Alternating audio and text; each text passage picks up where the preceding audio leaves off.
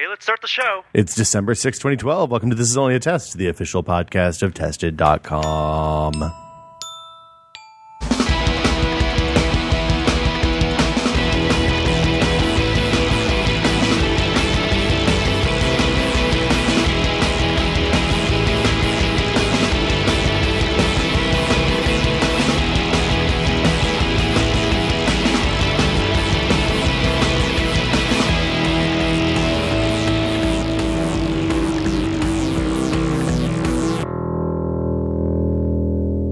I'm Will Smith. Joining me today, Norman Chan. Hello.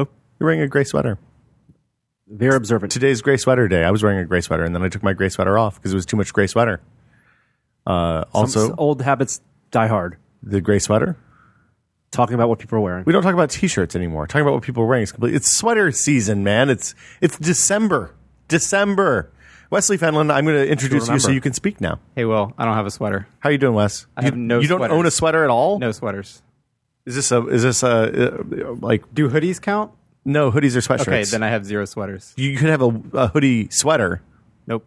You don't own it. You know, what do you do when you go someplace where it's cold? Why does hoodie not count as a sweater? And 'Cause why it's- is a sweater? It's the type of material and fabric that you use. So sweater is knit, wool, or cotton usually.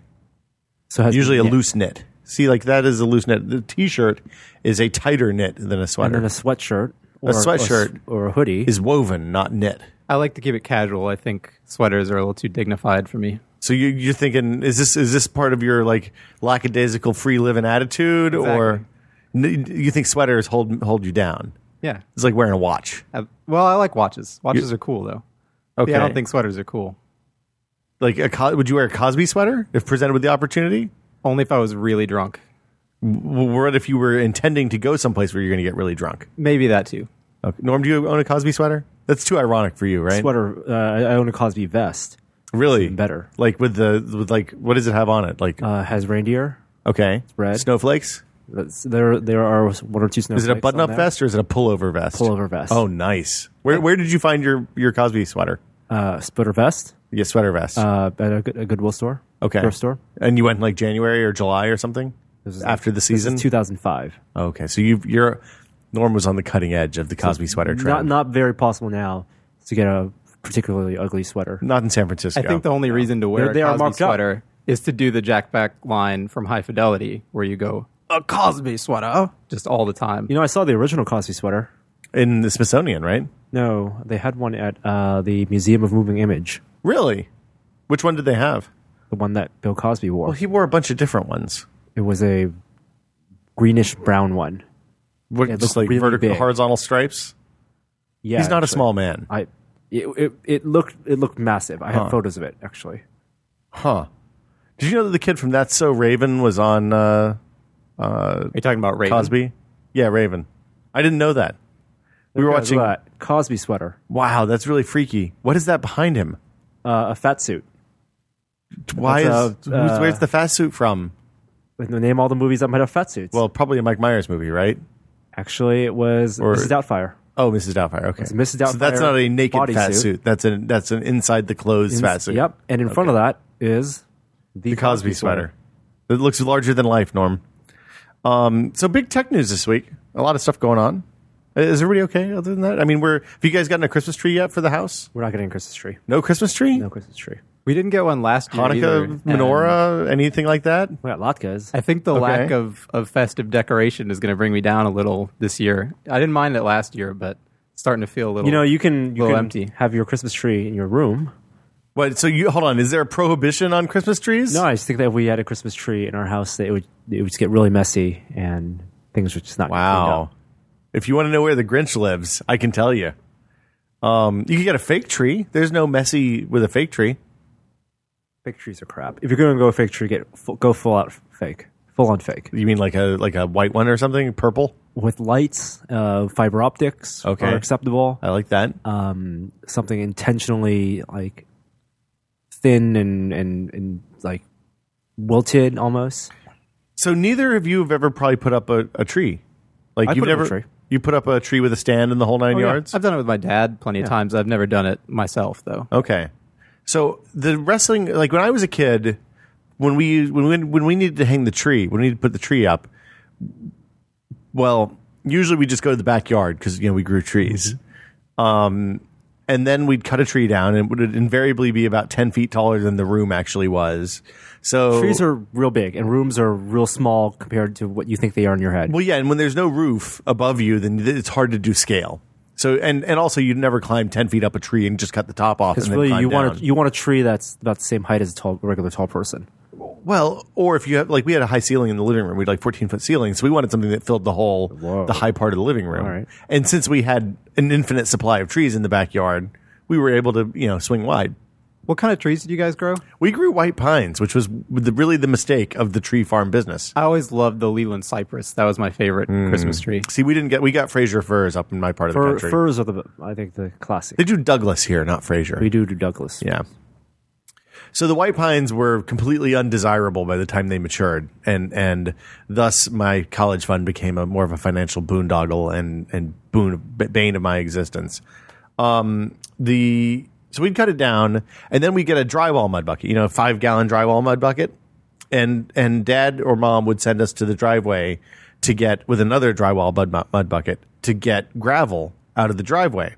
What we'd do is put the tree in the bucket. You'd carve off the bottom 1.5 feet of limbs, put the tree in the bucket so it's resting on the bottom, and then fill up the gaps with rocks. Now, this is not an easy-to-move tree stand. It's not convenient. Wait, this is a homemade tree stand? This is how we secured the tree. As opposed to buying a metal frame? Well, I'm going to tell you, when you have a 14-foot tree, the metal frame is How big's the mud bucket? 5 gallons. That's a big bucket. It's a big. It's like the thing that they use when they're drywalling the inside of a house. For some reason, we always had a lot of those. I don't know why. That's a lot of rocks. Yeah, so it was about 40 pounds of rocks, probably 50 pounds of rocks. Also, if someone wanted to take one rock out a day or something, yes, then the tree would eventually topple over. Tiny little rocks. There's not enough days of Christmas, or you'd have to take 10 or 20 scoop out a few at a time. But it was nice because it gave a place for the water and all that, and it was also incredibly stable once you got the tree in. Now the problem was if you put the tree in the bucket and put the rocks in, and then tried to bring it into the house, which was our normal move, and then it was 3 feet too tall. You had some real problems. That's why you always want to cut a tree smaller than... No, I understand the errors we made. That's why a standard 6-foot tree actually fills up a 8 to 10 foot room pretty nicely. 8-foot room. 8-foot. I mean, we bought a 7-foot tree, and it's perfect in the room. The lesson I learned, the reason I bring this up is the first time I was exposed to real tree stands was probably 3 or 4 years ago when we started buying trees recent. here. Yeah, and they're horrible. They're really, really bad. It's basically just a janky, thin metal little bowl with little legs on it, and it's a couple inches deep, and you're trying to twist screws into the tree, and it's not going to hold very well. And the screws are too short to get the appropriate amount of torque on, and the cup that holds the water doesn't hold enough water to be safe. So I when I went out. What happens if you don't water a Christmas tree? It dries up, and then it becomes a massive fire hazard. It's basically tinder. Especially pines. Yeah, especially any Christmas trees. They're real bad. Christmas trees sound awesome. So I looked at the tree stand that you described, and I was like, no, this is clearly a terrible tree stand. I should not buy this tree stand. Okay. And then I saw this other one, and it was a big plastic bin, and it had 8 pins, one above the other. 2 rows of 4 staggered. No, they weren't staggered. They were directly above. But the idea, I looked at it, was like, oh yeah, this is a great idea, because then you can twist the bottom one a little bit more if it's tilting the wrong way, and you don't have to do the thing where you untake everything out, make sure it's level, and also then works as like a little torture put it back device. in. Yeah, exactly. You put your hand in there; it's real painful. Yeah. That was a terrible idea, because it turns out that there's no way. When you twist the bottom on one, you have to untwist the other side, and it ends up there's no pivot. It just becomes twice as many screws you have to screw in. So it was. I mean, I don't want to say nightmare, because this is the first worldiest to first world problems, but it was bad. Use concrete or some type of jelly or something. If you could just put some water in a bucket and then dump the jelly in, and it glues it in place. Yeah, that's perfect. I had a plastic stand like that growing up for a few years that I remember seeming fine. It worked pretty well, I guess, until one year when the dog knocked over the Christmas tree while we weren't home and came home to just a fucking disaster. Tree apocalypse. And so we set it upright again, but we didn't notice that there was a crack in the plastic tree stand. And so the next day we came home to the exact same situation. Oh no! At that point, more you just drop your shattered shopping ornaments bags on the ground and turn around and walk away. so that was the end of the plastic tree stand. Yeah, because that's what the thing that happened to ours eventually was that I put the tree in too hard and it blew the bottom out of it, but there was already water and it was real bad. So I bought a new tree stand this year. I did tree stand research before we went and bought the tree, and I bought this stand. It looks like a plastic, but it's a big, huge plastic bucket. But instead of screwing the things in, they ratchet. So you can push it right up on each side. And then you just twist it a few times because it still screws to cinch it in real good. And to keep it from pivoting inside the four screws, there's a kind of, it's almost like a bit on the bottom of the bucket that you can twist it down on. It kind of eats into the trunk a little bit. Looked great. It is designed for trees that are substantially larger than the tree which I purchased. Well, that's good. Well, you think that, except for the screws aren't long enough to hit effectively on the smaller round tree trunk. So you have to line up the tree exactly right, which ended up, like the way this is accomplished is by me laying on the floor under the tree and pushing up against the bottom of the trunk and wiggling while Gina's saying, it's not straight, it's not straight. You're going to have to do this again. Lovely interpretation. It was horrible. It was really bad. So tree stands all suck. I think next year I'm going to buy the $75 one that everybody was like, yeah, this one's really easy. $75. That seems for a insane. tree stand. How much is a tree?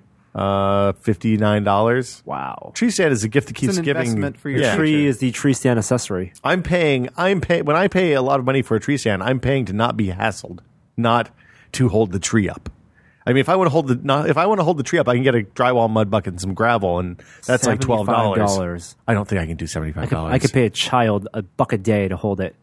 all day long to hold it up. That's. I'm pretty sure that's slave labor and would be illegal. If you said, "Hey, kid, here's $1 a day," that's the OSHA people are probably going to be anti that. Plus, anything to do with Christmas, you want to think of it as you're establishing a tradition. Like this is the tree No, stand. that's bullshit. You got to be careful of that. Because if you look at that, then what you're doing right now is establishing some really bad traditions, Wes. Well, I'm in a totally different situation than you are, though. That's possible. I don't know. I converting to Judaism has never seemed better than when you're laying underneath the tree trying to hoist the fucking tree into the right place in the stand. Anyway, let's talk about TV manufacturers, because a few weeks ago we talked about this. We touched on it. The fact that TV sales are plummeting. No one is replacing their 50 and 60-inch TVs.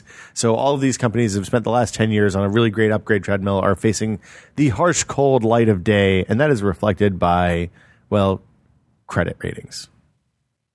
Both Panasonic and Sony have had their credit ratings dropped to BB grade, which means they're no longer investment grade opportunities, and the people who do credit ratings think that they're probably going to default on their loans. Uh-oh. So we were right. Hey, high five, Norm. A really terrible high five. That was sorry, Sony. NPR high five. In more good news, Lamar Smith, Representative Lamar Smith of Texas, who you may remember from such fine internet legislation as SOPA, the Stop Online Piracy Act, and another thing about child pornography that also would have killed the internet. He's a representative from Texas, a member of the House of Representatives, was recently reelected. And every 2 years, because the House turns over every 2 years, everybody has to go for election. They rework everyone. Term for office in the House. The term for office in House of Representatives is 2 years.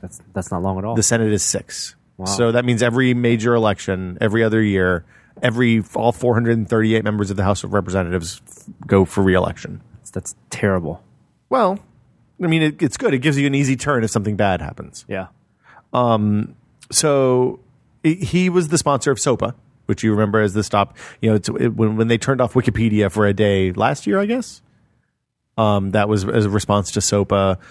He's also sponsored college kids everywhere. Yeah, college kids. Out. Yeah, it was real bad. Reddit also was gone that day, so it was a 1-2 punch for stoner college kids. He's now in charge of the House Science Committee. He's the head of it. So now, what do these committees actually do? So the committees are really important. The way it works is the committees have oversight over certain areas of government. So like the House Rules Committee, which when I was an intern on Capitol Hill, I worked for the House Rules Committee. They're the ones that maintain the schedule for the entire legislative calendar. So, like, if you have a bill and you want to get it passed and you want to have a vote on the floor, one of the first stops you make is the House Rules Committee to see if you can get it on the schedule and get enough support to get it on the schedule from the committee members. The Science Committee does the same kind of stuff, but for science agencies. So NASA, National Institutes of Standards and Technologies, who do such things as time. They run I think they run the atomic clocks and determine how much a gram is in the United States and stuff like that. So not only could remember the House of Representatives, for example, in a district in San Francisco, like a District 5 or District 7, not only should they be in charge of the local district and the things that are going on, but also they'll have other responsibilities. They'll go, okay. Well, and regulate NASA. So I mean, there's budget committees, and those people are responsible for making sure the budget is in line with what their theoretically with what their representatives want. In reality, that's not how it works. NOAA, the National Oceanographic and Air Atmospheric Association or something, NSF, the National Science Foundation, the EPA, the Department of Energy, and the USGS, which is the Geological Survey, the national parks. I guess it's not national parks; it's maps. So yeah, he's in charge of science. It's also internet stuff falls under Science Committee now. So stop pirating maps. Lamar Smith is in charge, and the way it works is the party who's in control of the House determines the chair is always from that party as a general rule, and they'll have a small majority, and that leads to sometimes having some kind of scary people in charge of science committees, like the guy who the legitimate rape guy, Todd Aiken. Yeah, he's no longer in. He unfortunately he didn't get reelected. Yeah. We'll get by somehow. Yeah. So Lamar Smith's head of the House Science Committee. I expect that means bad things for the internet for the next 2 years at least. So keep your eye peeled and get your angry letter writing fingers ready, folks. New version of iTunes came out last week, I guess now. The last day of November. November 30th. Yeah, they snuck it in. They said originally it was supposed to come out on October 20th. Sneaked? Really? Sneaked. Why? Snuck is not a real word. It's the past tense of sneak. You would think so. Not beat Snuck Bandit? It's Sneak King, not Snuck King. Sneak King was a great free game. Better than Doritos bullshit. It wasn't free, though. It was like $5. Did you have to pay for it? Yeah. You got it at Burger King, right? Yeah. Oh, those were good games. I just pulled a Jennifer Gardner on you because she did that to Conan, David Letterman. Really? One of those guys. You know, there's nothing better than when somebody comes onto a show and starts correcting other people's grammar. Perfect. It makes everyone involved seem like a real asshole. Yeah. Anyway, they sneaked. Originally, the iTunes 10. Is that what it is? 11? 11 was the new version. I guess it was 10 before. How the hell have we gotten through 11 versions of iTunes now? It was supposed to come out in October. They pushed it back. It was released the last day of November, and I'm interested to see what you guys think. Have you used it yet, either of you? I have not installed or run iTunes for maybe 2 years. See, I use iTunes every week to do the ID3 tags on the podcast. On my PC, I mean. Oh yeah, I would never put. For the love of God, don't put iTunes on a PC. Yeah. I unfortunately have my iPhone synced to my PC through iTunes, but I haven't really had to use that since I did the initial setup and I did a few transfers. Yeah, so that. if you have an iPhone, you should have iTunes, even if you don't buy music from them or user services. It does two things as well. To load files. It is to load files onto your iOS device. Yeah. To back it up, to do a secure backup. I use the cloud backup. I don't think the cloud backup doesn't do all your photos. Not every one of your photos. photos. Backs up the other photos. Yeah, you can back up your photos. All of your photos, you pay. Yeah, I don't want to pay for that. Pay for my data backup. is worth more than $5 a year or whatever it is. It's $10 a year. Not $5 a year. It's $10 a year for how much storage? For 15 gigs, more than enough. 15 gigs enough for all your photos? No, I back up the photos on the. It's just backing up the photos on the phone. The other photos get backed up on my home machine. I have a home server and photos backed up two places. All my photos on my phone. You put how many photos? You've taken less than 32 gigs of photos. Lifetime? I have 2,000 iPhone photos. Okay. And a bunch of photo streams. Do you not back those up someplace else? On my iTunes backup. Because they're my phone photos. I don't need them. They're useless. They're phone photos. You're a strange man, Norm. Yeah, and also iTunes is good for organizing music. So it will search through your tags and sort your songs in folders. You mean smart tags and playlists and all that stuff? Well, just albums. Let's do a good. I think it does a good job sorting. I don't like iTunes sorting personally. I've imported way too many things and had albums split up in weird various ways. artists. God forbid an album has six artists. I never do by artists. I do by artist than album. We never do by composer. Is the mistake. Maybe by nobody artist. uses the composer ID3 tag. Classical music aficionados use sure, composer. but not for anything not for else. pop music. Yeah. The thing that you're talking about is the various artist problem. So you can have, if you have 12 tracks, say you have an Outkast album that has every song has a different person featured on it. Or OSTs. Yeah, or OSTs. You go to I guess OSTs. The album artist will be Nick and Nora's Infinite Playlist, and the artist will be different for each song. But if your ID3 tags are set up wrong, then they'll be blown all over iTunes, which is real bad. I don't think iTunes is a very good piece of software still, but the cosmetic changes are nice. I like the cosmetic stuff that they did to this. I guess people cosmetics. in general think 11 is a step up from 10, kinda. People are griping about the lack of duplicate songs, of the duplicate songs view, where you can see if you've accidentally somehow gotten two of the same song in your library. Apple said they're going to restore that in a minor update at some point. They kind of just stripped out a lot of the stuff that had been it had been like iTunes had very clearly been a piece of software that had been iterated multiple times 10 times at this point. And I don't think they've ever sat down and done a whole like base level rewrite of it. And it seems like they did a whole new pass on the UI this go around. It's kind of like 2 or 3 different pieces of software just jammed together and then duct taped into one that doesn't work very well. Yeah, because it has the music player, it has all the stuff for syncing iOS devices. And what's the third piece? The store, I guess. Yeah, it's weird. I think it's better. It's the performance problems that I've always had when I hook it up to my big library at home are still super present. So that's a bummer. But I use it at home so I can feed music to the Apple TV in the living room, basically, without having to have an iPad or iPhone on. So you don't need to update. Well, you will eventually because it'll stop working. But yeah, for now. I have to say it was a much smoother update than I was expecting for a big release that they were late on even. So good. iTunes 10, 11, it's out now. You can download it. Gmail, speaking of app updates, Gmail is out. They've updated Gmail to 2.0 for iOS. I haven't installed it yet. I'm pretty happy with Mail.app on my iPhone, but stop using Sparrow. Really? Did you stop using Sparrow? I stopped using Sparrow when they didn't support the iPhone 5 extra screen fast enough. Oh, they do now. They do now, but then I started using VIP lists, and once I started using VIP lists, there's no going back to Sparrow. If you could set notifications based on the folder which stuff goes into, I'd probably go back. But VIP lists are important to you because you have so much mail that you don't do inbox zero.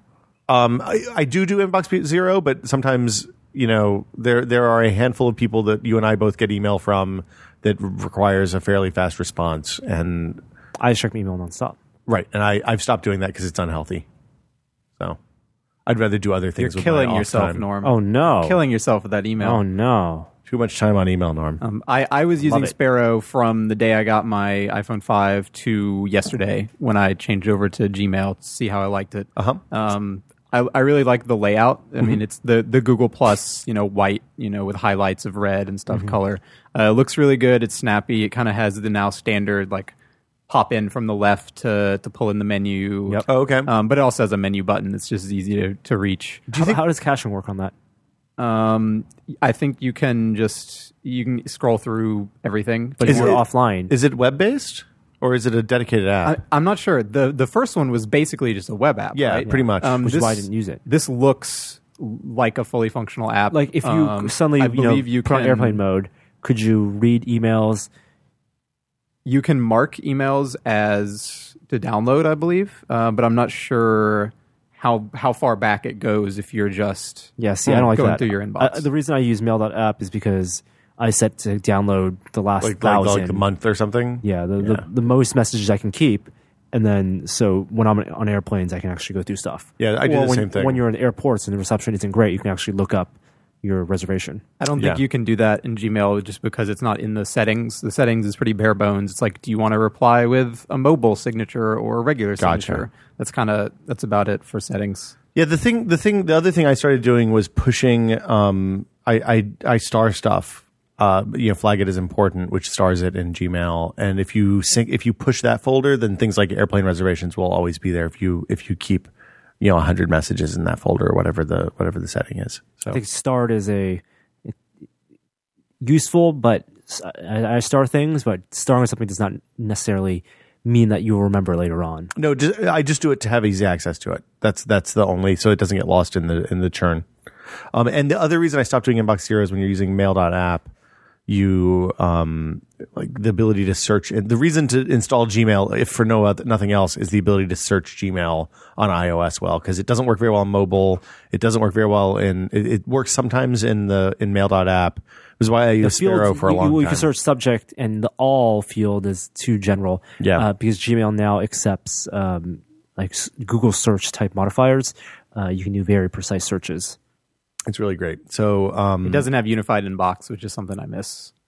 Does it work with two-factor authentication, or do you have that turned on? I don't have that turned on. I don't know if it does work. There's no... I'm sure it does if they just releases it. Everything they've released recently has, but you never know. You can use multiple accounts, which is nice. I just wish that they would unify them. But it's pretty quick to switch between, so it's not that big a deal. Cool.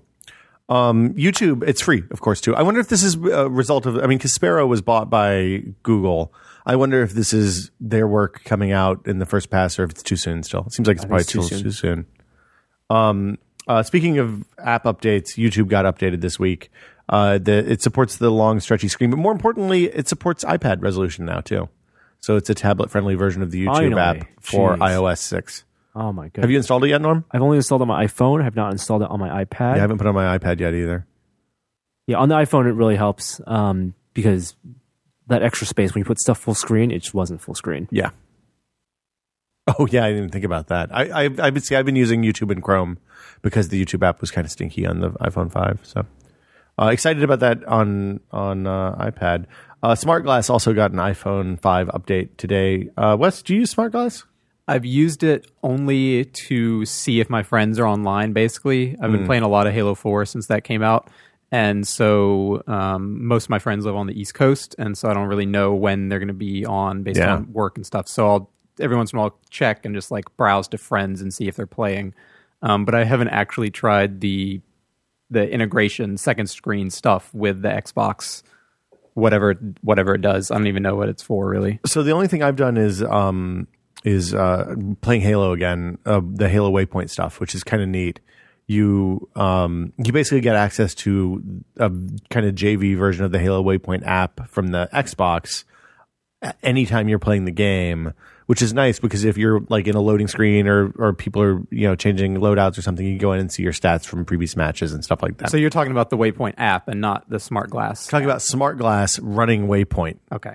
Yeah. I don't think is there a Waypoint app? There's a Waypoint too? app for iPhone. Oh, I didn't know that. Waypoint seems cool unless you ever played like Halo 3 and used Bungie's stuff. Well, Halo 2, the Halo 2 one and the Halo 3 one were amazing. Because Bungie's website was really incredible in the late Halo 3 and then the Reach days, where you could go on, you could browse people's file shares and download maps, and it would queue it up to your Xbox.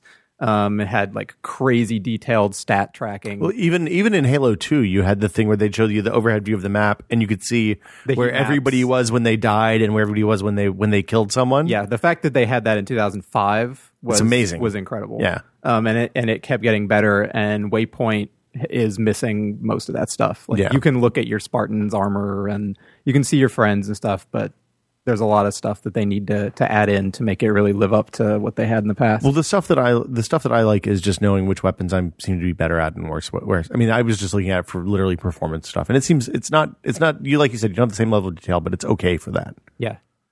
I think that's it for the big apps that I noticed were updated this week. Do you want to talk about Instagram a little bit? Sure. So I don't know if you guys are aware, but Twitter has been, well, real popular lately. Yeah, people, they're making some really interesting choices on the path to monetizing Twitter as a service, I guess. is the polite way to say it. A few months ago, they removed Instagram's ability to add friends based on your Twitter account. So, it used to be when you set up a new Instagram account, it would say, hey, are you a Twitter user? Do you want to get your friends from Twitter? And you just log into Twitter, you hit the OAuth button, allow it, and then they'd say, okay, hey, all these people from your friends list are already on Instagram. You can add them instantly if you want. It was really convenient. Twitter pulled that because they thought that they were probably giving Instagram a little bit of an unfair competitive advantage. Same for other services too. Yeah, LinkedIn had the same thing happen. Was the other big high-profile one. Path, really? I think Path. No, I think Path's still there. I don't think they look at Path as a threat. So that nothing really happened at the time. But this week, Instagram has announced that they're removing support for Twitter's Cards API. So if you don't know what the Cards API is, it's the thing when you're looking at your Twitter feed and someone posts a link to something, and then that content from another site, whether it's YouTube or previously Instagram, PhotoBucket, Image URL, or one of those sites, or even like the Wall Street Journal or New York Times, that content is actually embedded in your Twitter feed. This is on the web browser. In the web browser, or on TweetDeck or official Twitter app. Assuming you're running a more recent version. Now, obviously, Twitter is doing that because they don't want people to leave Twitter. And people do that because they want people, people are more likely to, if you don't have to leave Twitter to go do something, whether it's watch a YouTube video or look at some pictures or read a Wall Street Journal article, they're probably more likely to do it. Instagram has pulled support for Twitter Cards because they want people to come back to their website when somebody posts an Instagram URL. So they're using Instagram pulled it? Instagram pulled it. Okay. So Instagram they chose not to let people see Instagram pictures into their Twitter feeds. Yes. Well, no. They're using the old API for posting images, which the result is that the images are going to end up cropped funny because they're a weird aspect ratio according to Twitter. And they want people to click on the website because now they've launched these profiles. Right. And they want people to go to the Instagram website because that, of course, adds value for Instagram as a company. Because here's a picture of my eye. Yeah. Or, my lemon tart. Whichever reference clouds. you want to put. Here are the clouds. Here's also there's some boot my there. Airplane wing. Yeah, that's exactly right. My feet are in the sand. Aren't you jealous? The sun is setting. No one's ever seen that before. Really? What was the other thing? Here's a street sign. It's a street sign next to an abandoned business. Yeah, that's awesome. Here's a doll on the side of the road. Here are pictures. Should we just talk about that? Because that was a really funny video. It was pretty funny. Yeah, College Humor did an Instagram video, which you should look up if you haven't seen it yet. It's Nickelback and Instagram. It is spot on. It's not real Nickelback. It's a Nickelback tune, I think. I don't know any Nickelback songs, but it's a Nickelback parody. Oh, it sounds like Nickelback. Well, I think that was the point. They're going for a Nickelback Creed-like. Are they implying that Instagram is the Nickelback of photo sharing services? I think so. Isn't it a Weird Al style? Like it is a Nickelback song. They just changed the words. Oh, is that what it is? I assume so. That was my assumption as well. I don't actually Nickelback know songs. Yeah, I don't think any of us do. Huh. See, that's the problem with those parody videos, because I don't think I've ever heard that song "Call Me Maybe," but I've heard parodies of that song everywhere, and I kind of know what the song. Maybe parody. You probably heard "Call Me Maybe" and just thought it was a parody of the song. No, there was one that was like a Batman or something. Oh, I've actually managed to not hear "Call Me Maybe" or Gangnam Style. Oh, hey, we can fix that right now. Let's move on. See the Gangnam Style. I think you have to hear because there are so many parodies, and the parodies not only parody the parody for that is interesting because unlike the "Call Me Maybe" ones, I've never seen the music video for the "Call Me Maybe" or heard the real song, but based on the parodies, they're all shot very differently. Like there was a Batman one that had interesting lyrics related to the movie, but had characters from Batman. Yeah, and it was all random mashup of scenes. And then there are other ones. You mean you don't think Christian Bale and Anne Hathaway and Michael Caine I'm saying recorded a Call Me Maybe video? I'm saying that there were people who put on Batman costumes and Bane costumes and Catwoman costumes, but shot it, but weren't trying to also imitate whatever the Call Me Maybe music video. No, the Call Me Maybe music video is super specific. I've never seen it, but I have seen a lot of parodies because they all have the same format. There's a parody of Lady Gaga songs because her music videos are so distinct. Yeah. they will have a parody that have a version of those scenes. That's what happens with the Gangnam Style videos, because that music video is so distinct. All the parodies, not only are they twisting up the lyrics, they're also incorporating elements from the original music video in their own way. Well, and part of the marketing push for the Call Me Maybe, and it may not have been intentional, but it seems like it probably was that I think Bieber or some other Canadian artist did a re-recording of that song, of that video, like on a phone cam, and posted it to YouTube, and that was one of the things that gave that song a push. So it seeded. So it like used an existing performer with a massive social network following to push the popularity of a kind of catchy pop song. I just enjoy the distillation of the lyrics down into meme form, and how flexible, for example, that becomes. Like the Call Me Maybe, like, hey now, this is crazy. My parents are dead, so call me maybe. There's Batman. Okay, yeah. Is that the original lyrics? No, my parents aren't. She doesn't sing "My Parents Are Dead." See, I don't know. Upbeat pop song. I don't know. But that's what Batman would say. Yeah, that is what Batman would say. Huh. That would have been so much better than "Kissed by a Rose." I don't know about that. The Gangnam Style ones, there's the Star Trek one, which I thought was okay, but the best one... What was this? I didn't see the Star Trek one. It had dancing Vulcans and Klingons and all sorts of stuff. Okay. The best one is the Big Trouble in Little China one. I didn't see that one either. I would watch that. It is actually, I think it was presented by John Carpenter at a convention, and it is very, like, all these parodies are incredibly expensive to produce. They look like it. And it looks like they got like a ton of like actors in makeup and choreographed it all, and it looks incredible. Big Trouble in Little China is one of those movies that if you see it later in your life, like you saw it just for the first time a couple months ago, yep, it suddenly fills in massive swaths of pop culture knowledge that you never would have known. Yeah, comes straight out of Big Trouble. It's the same thing with if people have never seen Evil Dead or They Live. I've never seen They Live. You've never seen They Live? No. How do you play Duke Nukem and not seen They Live? I assumed it was about Evil Dead or Army of Darkness. But you've heard I'm here to kick ass and chew bubblegum. I thought that's from Army of Darkness. No, that's from They Live. Maybe I have seen They Live then. Okay. A lot of my youth was spent watching movies on channels that we didn't actually get on the satellite dish. So you just dial it in. You wouldn't have any audio, or you wouldn't have any video. So you'd watch the pictures, or you kind of had to fill in the blanks. It's like an imagination exercise.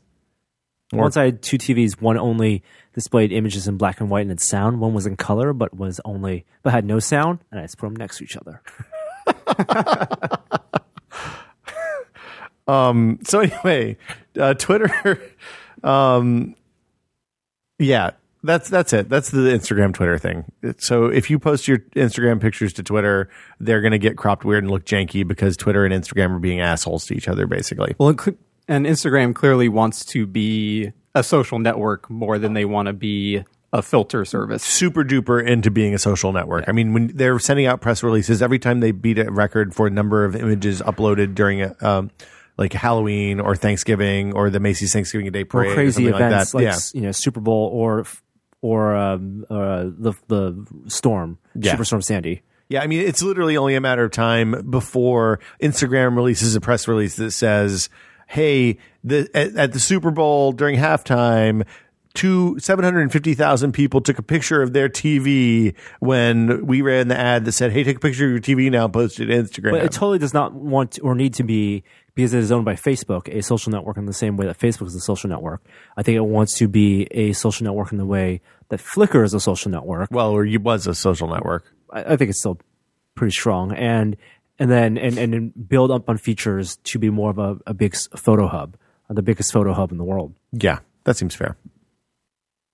They really get people to take pictures of their TVs. I bet they could. Hashtag sheeple. Yeah. I don't think they'd say hashtag sheeple. I think they'd call it the Insta Awesome halftime show or something like that. They're going to sponsor a Super Bowl ad, and the end of the ad will be, "Hey, now take a picture of your dog in front of the TV, or if you have a cat, take a picture of your cat." And there you go, or a lemon tart, whatever. It all works. Do you want to talk about Kindle FreeTime? I think this is really weird and neat and interesting and crazy. FreeTime. Well, we talked about FreeTime during the Kindle Fire 8.9 quick look. And it's basically like the kid mode for Kindle Fires. And they named it because that's what parents tell their kids.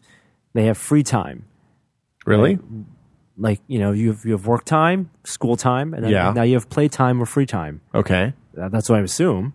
Well, there's a picture of a kid with a kite. So, I mean, you don't play kites for work. I mean, we did once. I think that encouraging kids to be on tablets during their free time is a bad idea. Well, are they reading? Yeah. Is reading bad, Norm? I think you should be outside reading. Are you anti-books? Do you think that if you know my stance on it. You goddamn well know I'm anti-books. They should be outside playing on the swings. Swings are dangerous, man. Jesus. Norm is anti-books. You heard it here first. No Christmas tree, no books under the Chan tree. I mean, I do kind of believe that it would be better to have kids reading on a Kindle proper or a real book than the tablet screen, because God knows they're going to wreck their eyes enough just playing video games and watching TV and everything. Has there ever been research about that? I mean, I spent a lot of time looking at a 13-inch CRT playing Nintendo games when I was a kid. And I mean, my vision's only -7.5. Maybe there's no proof that the screen will do permanent damage, but I mean, there's clearly eye strain just from looking at LCDs for hours and hours every day. Eye strain is more, it's also a factor of the difference in how bright the screen is versus how bright the rest of the room is. Right. Well, anyway, so Kindle FreeTime Unlimited, which Norm hates because he hates books and kids, is... Hey, kids just think they should be outside the house. Okay. Is curated content for kids 3 to 8. And it's basically apps, books, games for kids, educational games and educational titles and stuff like that. And it's all stuff that the parents can obviously select on a per content type basis. So they can say, okay, the kid can spend this much time reading books as much as they want. The kid can spend this much time playing games as much, from as much as they want to 15 minutes a day. They can spend this much time in educational titles. They can spend this much time watching videos. So it gives a kind of, it's almost like a safe Netflix for kids. That's in a tablet that they carry around. It's a safe version of the internet. You can lock out the web browser if you want. It closes out advertisements, in-app purchases, and in-app and social media hooks for whatever apps you use. And they're charging for it. This is the crazy thing. So it's $3 a kid per month for kid for premium Prime members, or $7 a family. So if you have 2 kids, then you pay $6, or if you have 3 or 30, you pay $7. Now, does that grant you access to any content, or yeah, is that that's the point? Is you get all the kid friendly content on. I mean, you don't get all of the kid friendly content, but you get a wide selection of kid content that's on Amazon Instant Video, Kindle, and the App Store. That seems like a pretty great deal to me for parents. Yeah, because they know. I mean, theoretically, that all that stuff is totally kid safe. Yeah. And you're paying... A human being is looking at it. That's the idea. You're paying less money probably than you would pay to buy those kids' books for your kid. Or babysitters. Yeah. The Kindle can babysit your kid. Yeah, let the Kindle raise my child. I would love to see, and maybe they even do this to some limited extent, but see Amazon get... kids authors or like Neil Gaiman and people like that who've written kids stuff or are just great writers to... take like a week or something, or make a list of, here are my favorite kids' books that your kid should read. And they do that. Do like sponsored curation stuff. Yeah, but not sponsored. I mean, your 3-year-old's not going to give a shit who Neil Gaiman is. He just wants to read about the graveyards. Right, but it's for the parents more than it's for the kids. Right? That's true. I think parents should give their kids, should read the books and give their kids and have their own recommendations, and not just let some other author raise their kids. So the titles, the stuff that's linked in here is Disney, Nickelodeon, Sesame Street, PBS Kids, and a bunch of other stuff that I don't know about. But like the pictures are Dora and Jumanji and Sesame Street and Curious George and all sorts of stuff. And like, I mean, we talked a few weeks ago about kids, the number one gift request for kids being an iPad in this age bracket. Like I think this is dramatically better than saying, hey, here's an iPad. We've just locked out the App Store, but here's then you have a web browser and access to all that other stuff. I think this is a much better solution. Or Honestly, spend time with kids. I know. Obviously, you should spend time with the kids. Parents could do, every parent can do that. But I mean, it's the believe me, I've talked to a lot of parents in the last 3 to 6 months because we're in the information gathering phase of this whole thing, and at some point you have to put the kid down and go do. You have to go cook food, and then you come back and the kid calls the Kindle mommy. Right, exactly. This is just applying like the idea behind some things specifically built for kids, like the Leapfrog system, and just applying it to a piece of technology that can do more. Well, Can we talk about that Toy Talk? But that actually we talked about it a little bit. We should talk about it again. We didn't talk about it. But it's basically, I mean, and I'd much rather be in a content and have them on hardware that's actually good, and in a content ecosystem that's not like the Leapfrog stuff is very clearly, and I know it's not really a Gillette razor model because it's not really the Gillette razor model, but what we traditionally think of as here's the hardware, and then we're going to make all of our money on software sales, and then the software may or may not be good. I'd much rather you be in an ecosystem that's open for people to submit content to, and you get the best of that stuff than just whatever Leapfrog happens to have the arrangement with. And I don't know if the Leapfrog stuff is any good or not. We're just picking on them because it was, it was what you said. We'll know. The hardware design obviously is not going to be as good, but it's the idea is that you can maybe have this device already and you can just gear it towards your kids, or later after they grow out of it, maybe they can just use it as a general purpose device. I think it's cool. Yeah, I mean, and then you have it's a good upgrade path too, because the kid takes the 7-inch tablet and it lasts them for a long time, as long as the 7-inch tablet lives. Let's talk about Toy Talk, because this is really cool. We talked to these guys a few months ago about some other stuff. But they released a teaser a couple months ago. We put on the site, or I tweeted, I can't remember. And what they're doing is something completely different than this. Basically, what they're doing is they also want a way to help parents raise their kids or keep their kids entertained and educated. I think entertained, probably. I think this is an entertainment device. Okay. But what they seem to be building is an app that you can put a stuffed animal in front of. So you go to toytalk.com and watch the trailer because it's really good. And I'm going to ruin the reveal because it's kind of a sweet little vignette. But it's some people from Pixar and other tech companies that you are familiar with. And what they've done is they've applied the lessons of Siri and Google Voice and natural language stuff to essentially make a kid's toy talk, stuffed animal talk.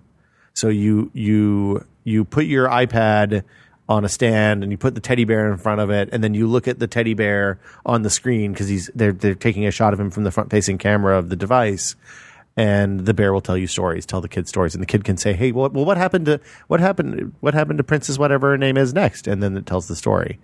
So it's like Furby 3.0. It's like Teddy Ruxpin, but interactive. But your toy in an iPad. And your toy, and also and it's in an iPad. I think this could be. Do you have strong opinions about this, Norm? About letting your children be raised by a toy? By toys? Oh, yeah, I don't think it's children should be talking to anyone. Toys, robots. Yeah. What if you had R2-D2 in your house? Would you let the kids talk to R2-D2? That's who programmed it. If you built R2, say you're Anakin Skywalker, you built C-3PO and he's in the house, can you? I think you're going to stop right there. Say there was a C-3PO and it was programmed. Yeah. And built. Okay. Yeah. Yeah.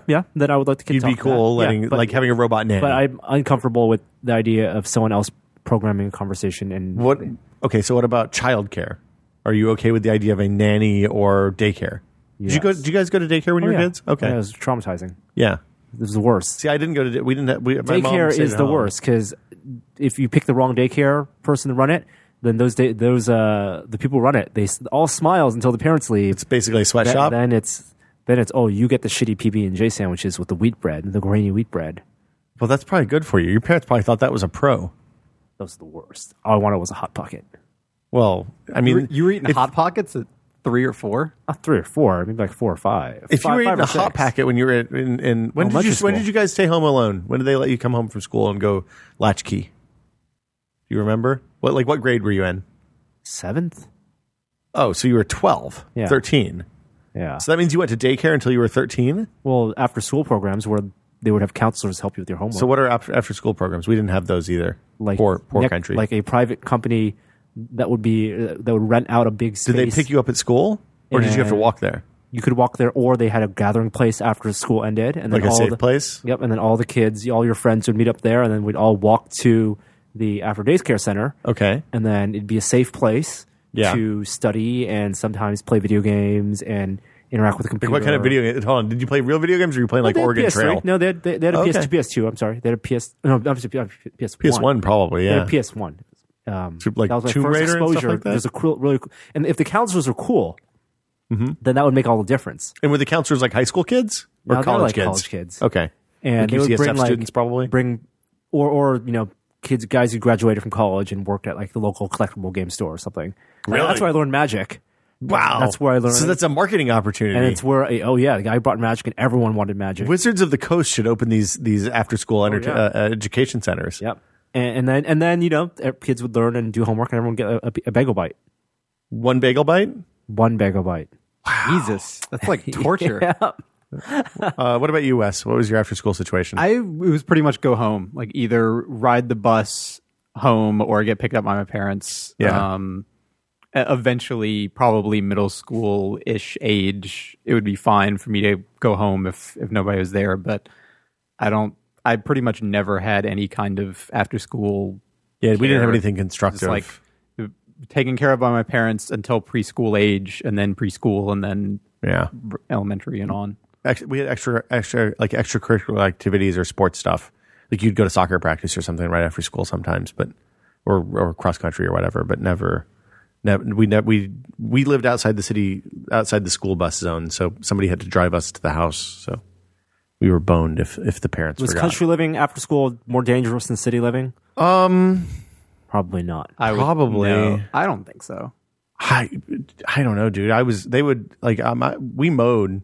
I mean, we were basically mowing. My sister and I were in charge of landscaping. So you're saying it was dangerous and stuff. Because you might we had access to power run tools. yourself over with a lawnmower. No, I like the keys were in the tractor all the time, and I was completely allowed to drive the tractor as long as I didn't go out on the road. And the tractor is I mean, from the time all I can see is Cubert Farnsworth. Oh, on the tractor. Yeah, but the difference is I knew how to drive it, so it wasn't a problem.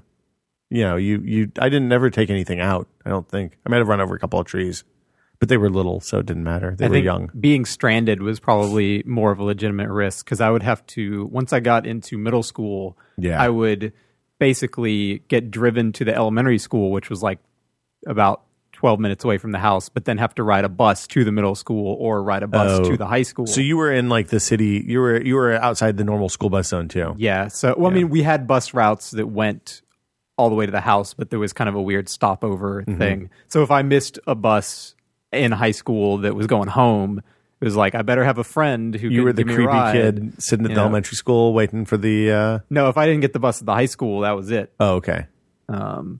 See, we had my like once. It only happened one time. My parents did really well in 18 years. They only for 16 years only forgot us once. But no, so that's pretty good. So that's pretty good. So dad, it was one of those things where like mom thought dad was picking me up and dad thought mom was picking me up, and then neither of them did it, and they both got home and they're like, hey, didn't you bring Will? And I was, so there I was sitting outside the day before cell phones. You were sitting outside in the front of the stoop, and the teachers were. It was all because it was time without cell phones. Yeah, when kids didn't have cell phones, you needed daycare because the parents couldn't keep up on them. Yes, it's like 90s sitcoms would not work once there are cell phones. Oh God! All the jokes are about people not being able to get in touch with each other. Yeah, half of the jokes in Seinfeld are where's Kramer, where's George. So yeah, I think that this stuff is really interesting. I don't think it's a substitution. I don't like Norm said, it's not something you should substitute for parenting, but it's better than putting the kid in front of the TV. If you give them the choice to read a book.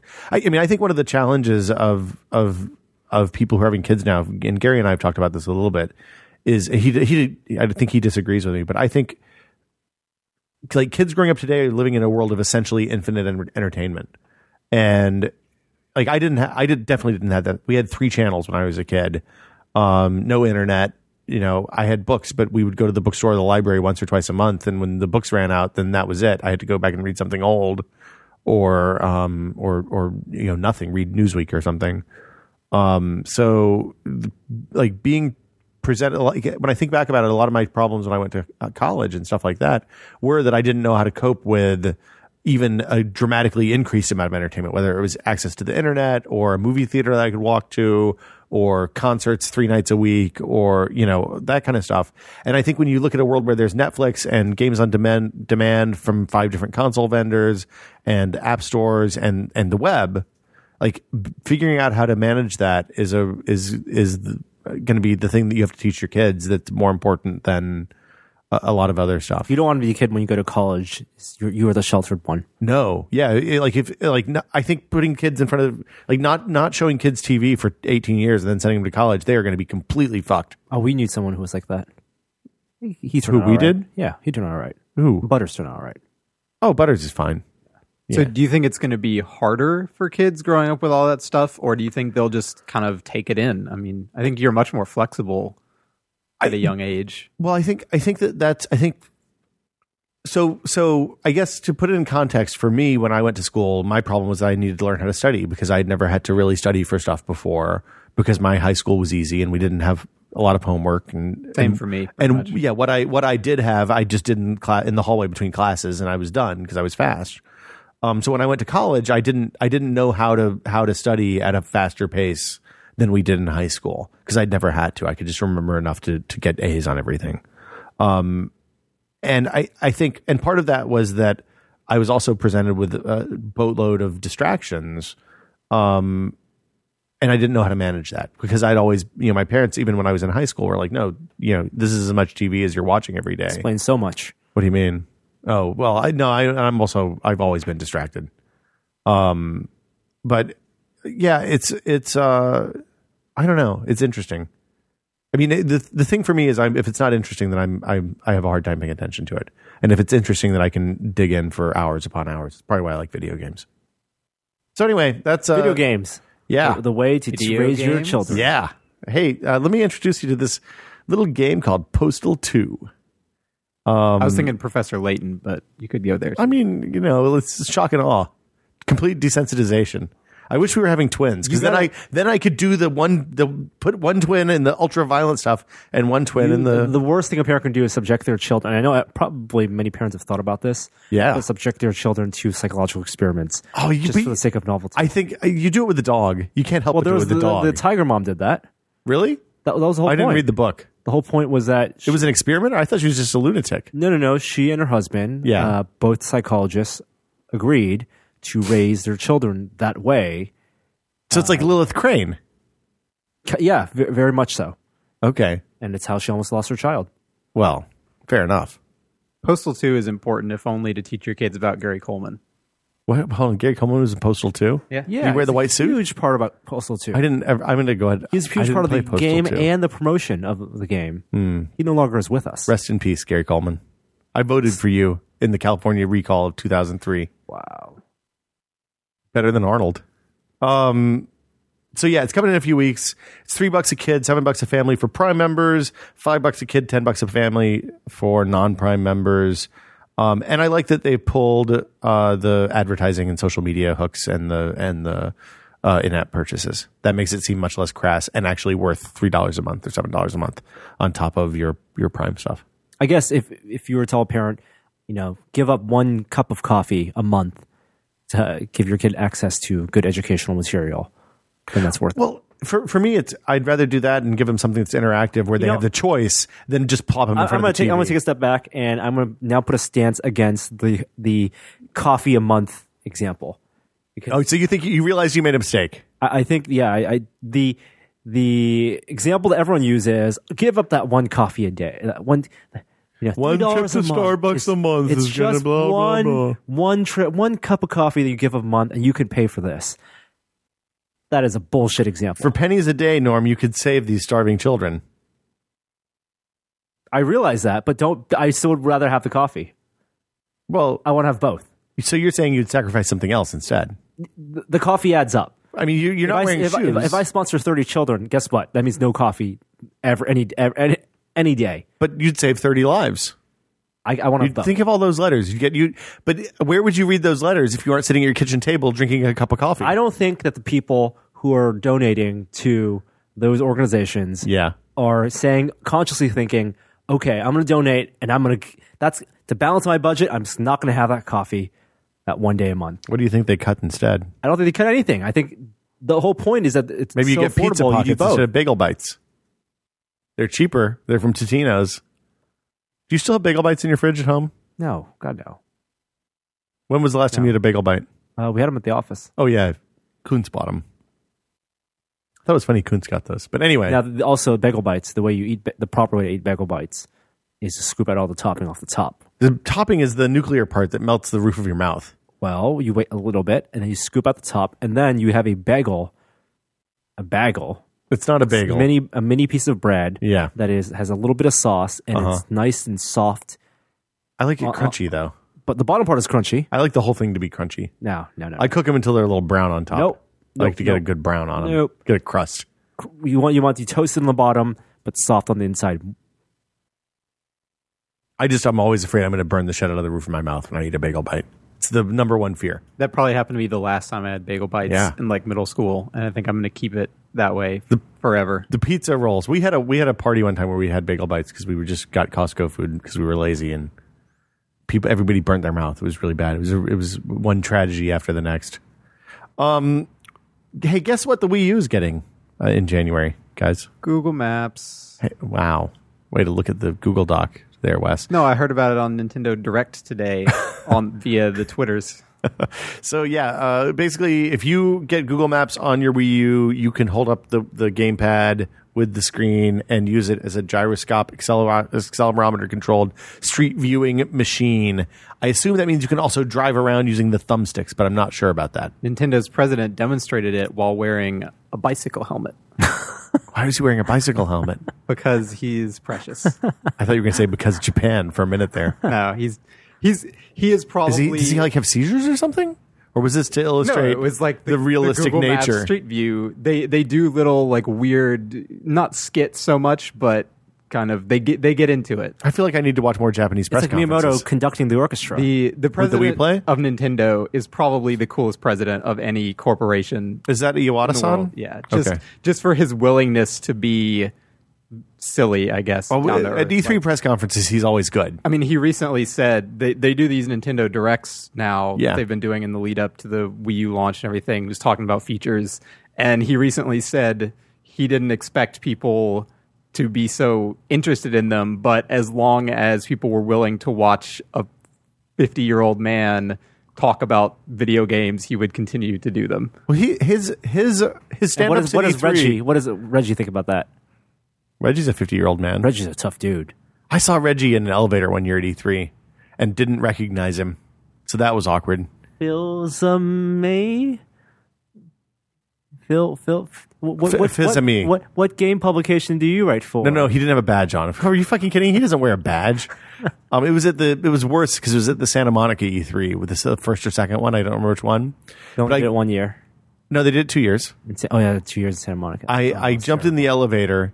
I jumped in the elevator at the last minute as the door were closing, and I got in there. It was like Reggie and his handler, and I was like, "Oh, hi, how are you doing?" I was like, "Thanks for holding the elevator for me," because they clearly didn't fucking hold the elevator for me.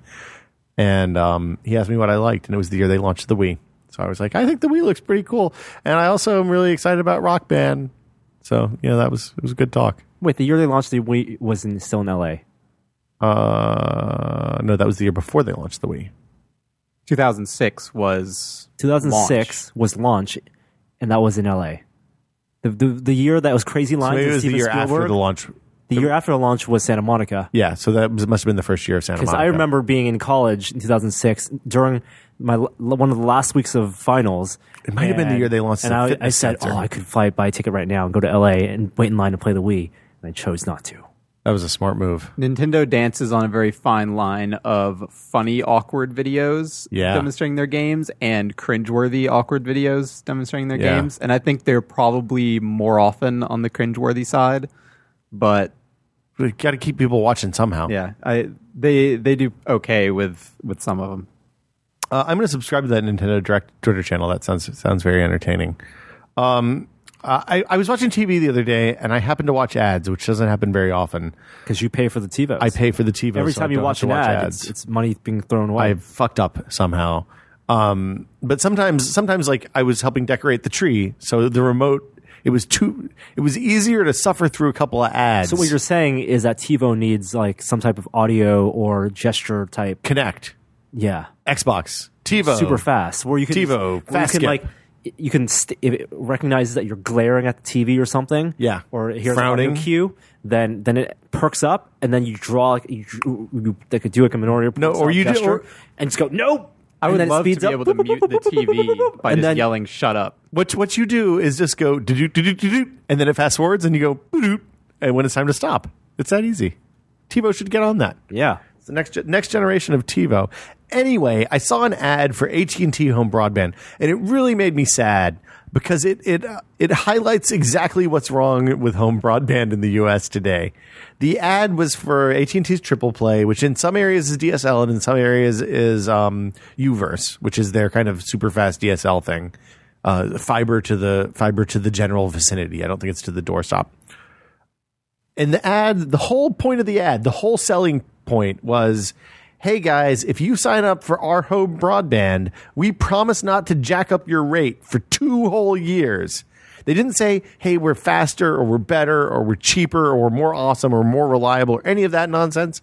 It was just sign up now and we won't fuck you for at least 2 years. So basically, if you don't sign up, then you know that they're going to raise the prices. Well, no, I think that it's more a sad commentary on the state of broadband because the response, and Wes pointed this out.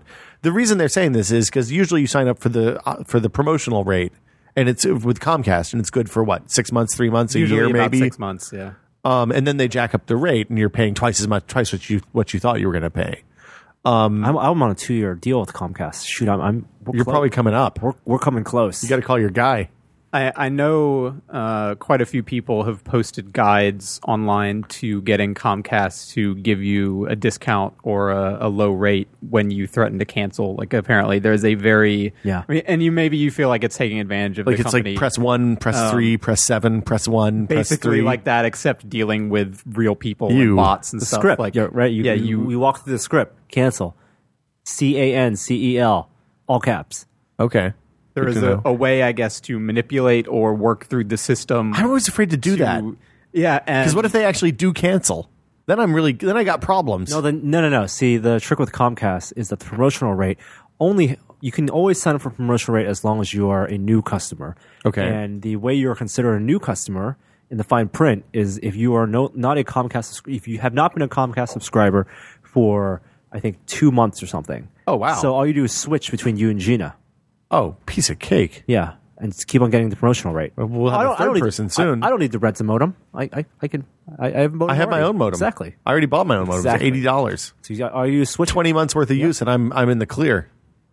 Yeah, I find that really sad, making the AT&T ads. Also, this week, NASA announced their 20-year plan, or 30-year plan, I guess, for Mars exploration. A couple of really interesting things coming up. First one is essentially Curiosity 2. What's the subtext, subline for that? Do they have one? Like Curiosity Harder or Curiouser and Curiouser. Anyway, they're taking some of the leftover parts, like the spare parts, for the current MSL Curiosity, adding extra instrumentation, different cameras, better cameras, perhaps. And they're thinking in 10 years they'll launch that and we'll have another rover. There were also a couple of plans that had to do with the ESA and Russian space agencies that, of course, none of this is funded right now. It's just the plan to do coring samples and look for methane and stuff like that. And then with the ultimate goal, 20 to 30 years down the line, of landing human beings on Mars. From what I read, the new rover that'll be launched or built in 2020 or whatever it sounded to me like it was within the scope of their budget or something. So assuming their budgets don't, the current budget as planned. Yeah. So it's not guaranteed, but it's not like a pie in the sky. Oh, well, if we get so much money, we can do this. Like, it seems like Sounds like a Kickstarter. it seems like a pretty, Oh man, that'd be awesome. a pretty solid we're not plan. Kickstart awesome. Mars. No. Well, so the thing about The thing about that is it's all dependent on other stuff, like the current overruns on the James Webb Space Telescope or such, that they basically can't do anything until they get that thing launched and in space, because it's costing a shitload of money every year. There were stories about, I don't know, a month or 6 weeks ago, it was around the presidential election, that there was a pretty large budget in the works that had the plans laid out for eventual human travel to asteroids and Mars, that has not been confirmed yet, but it sounded at the time like it was pretty legitimate. Well, so a lot of the problem with that stuff, because there was a plan for Mars. Well, there's a plan for a moon base on, I think, George Herbert Walker. Like, it was George Herbert Walker Bush's legacy on his way out. Was a moon base. Yeah, that would have been up by now, 20 years from then, in 1995. Holy crap. Yeah. The problem with stuff that takes that long... Riker. The problem with stuff that takes that long is... if it has to go through multiple presidencies, then usually that's the first thing that gets cut in budgets. Yeah. So when you're looking at a 20-year plan, unless, like, I can't remember who it was that said it, but in one of the books I read about the Apollo mission said that had Kennedy not been shot in 1963, if he had not been reelected in 1964 instead, who knows if the Apollo program would have survived in the space race. So, because that was his lasting legacy, the American people got behind it, and everybody was afraid to kill it. So yeah. So the story goes right now, even though Obama did cut funding from NASA a few years ago, or at least didn't stop it from being cut. It supposedly there is a plan that will mean more money for cool space stuff in the next few years, hopefully, and useful space stuff too. That would be pretty awesome. And then the last thing on the list is Mitsubishi is bailing on DLP after about 10 years of DLP sets, I guess. Seems like a long time. Why are they bailing on DLP, Wes? I think nobody's buying them. Because they're fat? I would assume so. And not PHAT, just FAT. And even though they, I think, are relatively inexpensive for, They're super inexpensive. For large TVs, LCDs are still just so cheap now. Like, not when you get up to, when not you for the same size, but enough people can go to Walmart and buy a $400 40-inch LCD. More people are buying 37 to 42 inch. I think 42 is probably the sweet spot. The range is probably 35 to 47 when you're talking about bedrooms to living rooms for a standard household. And TLP really only made sense if you were buying a TLP TV 60, 70, 80 inches. Bigger than LCDs typically are sold in, because when you're looking at a 60-inch LCD, you're looking at $3,500 and up usually. Right, and you could buy a 70-inch DLP for $1,500. Yeah, I mean, the other thing I wonder about is the people who have those holes in their house for the old CRT projection screens. Remember, they were never that deep.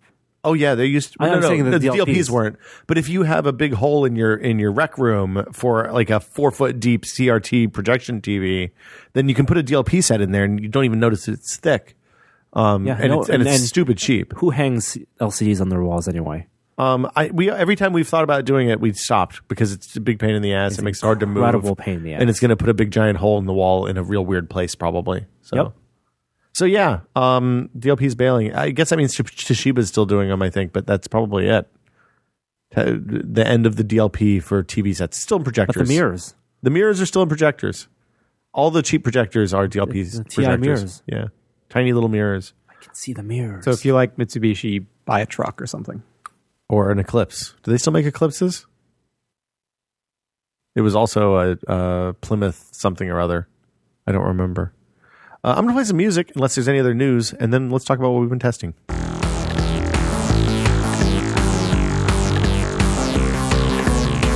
Hey, Norman Chan. Hey, Will Smith.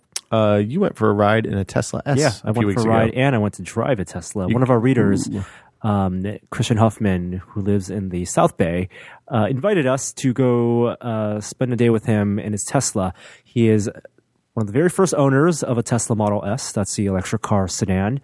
And he reserved it back in 2009. So this is a car that he reserved, waited several years, and then paid $100,000 to buy. So by reserved, you mean he put money down? Put money down. Like 3 years ago, yeah. Significant money down. The Tesla Model S ranges from $57,000 all the way to $100,000 with I think it's $7,000 government tax credit. So that just comes off the top of your taxes? I think so. And they're only shipping the high-end models. Oh, wait, no. Tax credits are when you get that, like that counts against your tax bill. Yes. So if you owe $20,000 in taxes, you have a $7,000 tax credit, you only owe $13,000. Yes. Okay, sorry. They're shipping. They made 1,000 signature cars and they ship those, but those are the ones that have the big battery, 300-mile battery. Yeah, and really the big difference is getting a battery that's 160 miles to 300 miles. 300 miles makes trips to LA possible, I think, and 300 miles means you can make a trip to LA and stop one time and fill up on electricity and then continue all the way down to LA. Yeah, and then have money to have power to drive around, and then stop on the way back at the same place, probably. I think that's super interesting. How was it? It was a great car. It feels very powerful. I think the power equivalent was around 300 horsepower. Also, there's a sports model that goes up to 400 horsepower. Costs a little more. This wasn't it. Is the motor different, or is it just different software on it? Do you think, or do you know? I do not know exactly what difference is between the motors. I think it is I'm not sure. I think it's the same motor with a different way of doing power. So I got to drive a Roadster a few years ago, a Tesla Roadster a few years ago, and it was a wildly different sensation. Like the way the acceleration works in that car is really different. Well, there's no buildup because and there's no shifting, so you don't have a transition. The power curve is the same all the way up to 60 miles an hour, linear, and it's a very steep curve. Yeah. So it's the moment you press the same? Your foot on the pedal. Yeah, you are moving. Like yeah, it's almost like the throttle in a boat, except for without friction. Yeah, so water. There is your foot goes down on pedal, and you are accelerating till you hit comfortable 60, 70 miles per hour. And it has traction control and all that stuff. I'm sure, so you don't peel out. What else? Tell me about the car. It's a very nice car. It does not feel like or look like, unlike the Roadster, which is a converted Lotus, doesn't look like a car that was made by a company that didn't exist 10 years ago. It feels mature. It feels like a car that could have been made by a Toyota or probably a nicer European car. Okay. Maybe the fit and finish wasn't as polished, I think, as like a Beamer or a Lexus. As you'd hope for that much money. Like the design of the interior is nice, but that 17-inch LCD panel is right in the middle. It's not curved or anything. And it's a big screen too. Like 17 inches, yeah. I mean, 17 inches doesn't seem big if it's on your desk, but it seemed really big when we were sitting in the car at CES. Yeah, and it's really cool. I think the UI stuff could be streamlined a little bit. It still has, the 17-inch screen is vertical, so it's in this portrait position that has basically a menu at the top with buttons, a menu at the bottom for climate control, and then space for two windows that are interchangeable, but they still feel like windows with little X's on the top right-hand corner when you move them around. Did it lock stuff out when you were in motion, or not so much? Nope, nothing gets locked out. Wow. Yeah. So they just trust you not to be an asshole. You can browse the web. Wow. You can post on Twitter. Idea. Does it have voice commands for that stuff? Does it have Google Now? No Google Now. It's Linux-based, right? Linux-based. Its Maps is Google Maps, though. Okay. And I didn't like that the maps, the streaming, it was on AT&T 3G, so the maps were loading as we're driving, and also on the console, the maps don't orient, so north is always up on the screen. Oh, well, you'd expect that with a GPS, though. The map orients in the direction you're going. No, that's what I want. It does orient, so the map is always north. The map is always up, so it looks like you're moving across from left to right. If you're moving, you can't change that? Not on the main console. Super weird. Yeah. Does it have the Google Maps like for Android type functionality where you can just download a chunk of You can download offline maps. Oh, that's good because AT&T 3G is spotty on the West Coast. And given the range you're going to typically drive the Tesla anyway, you're not going to can download your couple counties and you're good. Right. Yeah. So that's going to be in a firmware update. So what does it cost? Like what did you talk to him about what his cost was for? Like I assume the cost for driving it is really, really low, super low, and these supercharger stations that are basically free for Tesla owners to fill at. So there's one went to the Gilroy outlet malls, and it was like a 40-minute drive. So did you guys go down there? We went down there, and you could charge there, fill it up 40 miles free. So how do a does little shopping? And you just like plug it in and go have lunch or something? Do some shopping? Yeah. So what happens when you plug it in is because at the superchargers they will charge 300 miles in 1 hour, which is the maximum charge. Yeah. The fastest charge you can get, and there is no gas tank. So on the back left side light, there's a little hidden in the back light is a little panel that flips out when you put the charger near it when you press the button, and then that charger locks in. Mag grip? Yeah. So you can plug it in, leave it there, walk away, and then come back. And is that the same thing you put in the one you put in your garage isn't quite that fast, The one you put in your garage is 65 miles per hour maximum. And the 220 volt You mean one, is 65 miles of charge. miles of charge. Okay. yes. And does it do Which is a regenerative? weird. Yeah, it's a weird way to think say. about it. Yeah. But that means, and so then your cost on the electricity, at least for the guy who I know who has the Roadster, he said he pays like $1.60 a day to drive from This is like San between Francisco to San Jose. Between $5 and $10 for a full charge. Yeah, that's crazy. Yeah, which is very nice, especially when gas is like for a nice car like that, where you have to pay for the premium gas. A full tank, if you want to go 300 miles on a car, would be like $60, $70. Yeah, full tank of cheap gas for my car is $55, $60. So it does have regenerative braking. It's very aggressive regenerative braking. So the moment you take your foot off the accelerator, you are slowing down immediately. Okay. There is no drift. When you're driving down a freeway and you want to maintain 65, it is not tap, let go, as it is with normal you just car. kind of keep your foot just You barely got to keep on? your foot on it. Huh. That's Or interesting. use cruise control. Huh. And is it all fly by wire? Is the whole car fly by wire, or just the gas and brake? Yeah. Is the steering wheel too? Yes. Wow. So it's not even. Oh wow, I didn't know that. Well, I bet the steering wheel's I bet steering wheels, yeah. Hydraulic. Well, there's sport mode, I guess, because you can change the sensitivity of the steering wheel on the fly. But that could just be adjusting the gearing of the hydraulics, like the way the hydraulics you work. can do that while you're driving as well. Yeah, but it's like if it's a hydraulic system, they just they pump more fluid or less fluid in, Maybe, to tighten it up or bring it in. Yeah, I don't know. It seemed really interesting. The video turned out really great. I thought I wasn't able to go that day, unfortunately, but it looked like it would have been a little full in the car anyway. So I think for the price, those things are pretty incredible. I mean, $50,000 is expensive for a car, but it's not that expensive for a luxury car. And the fact that this is is totally different than.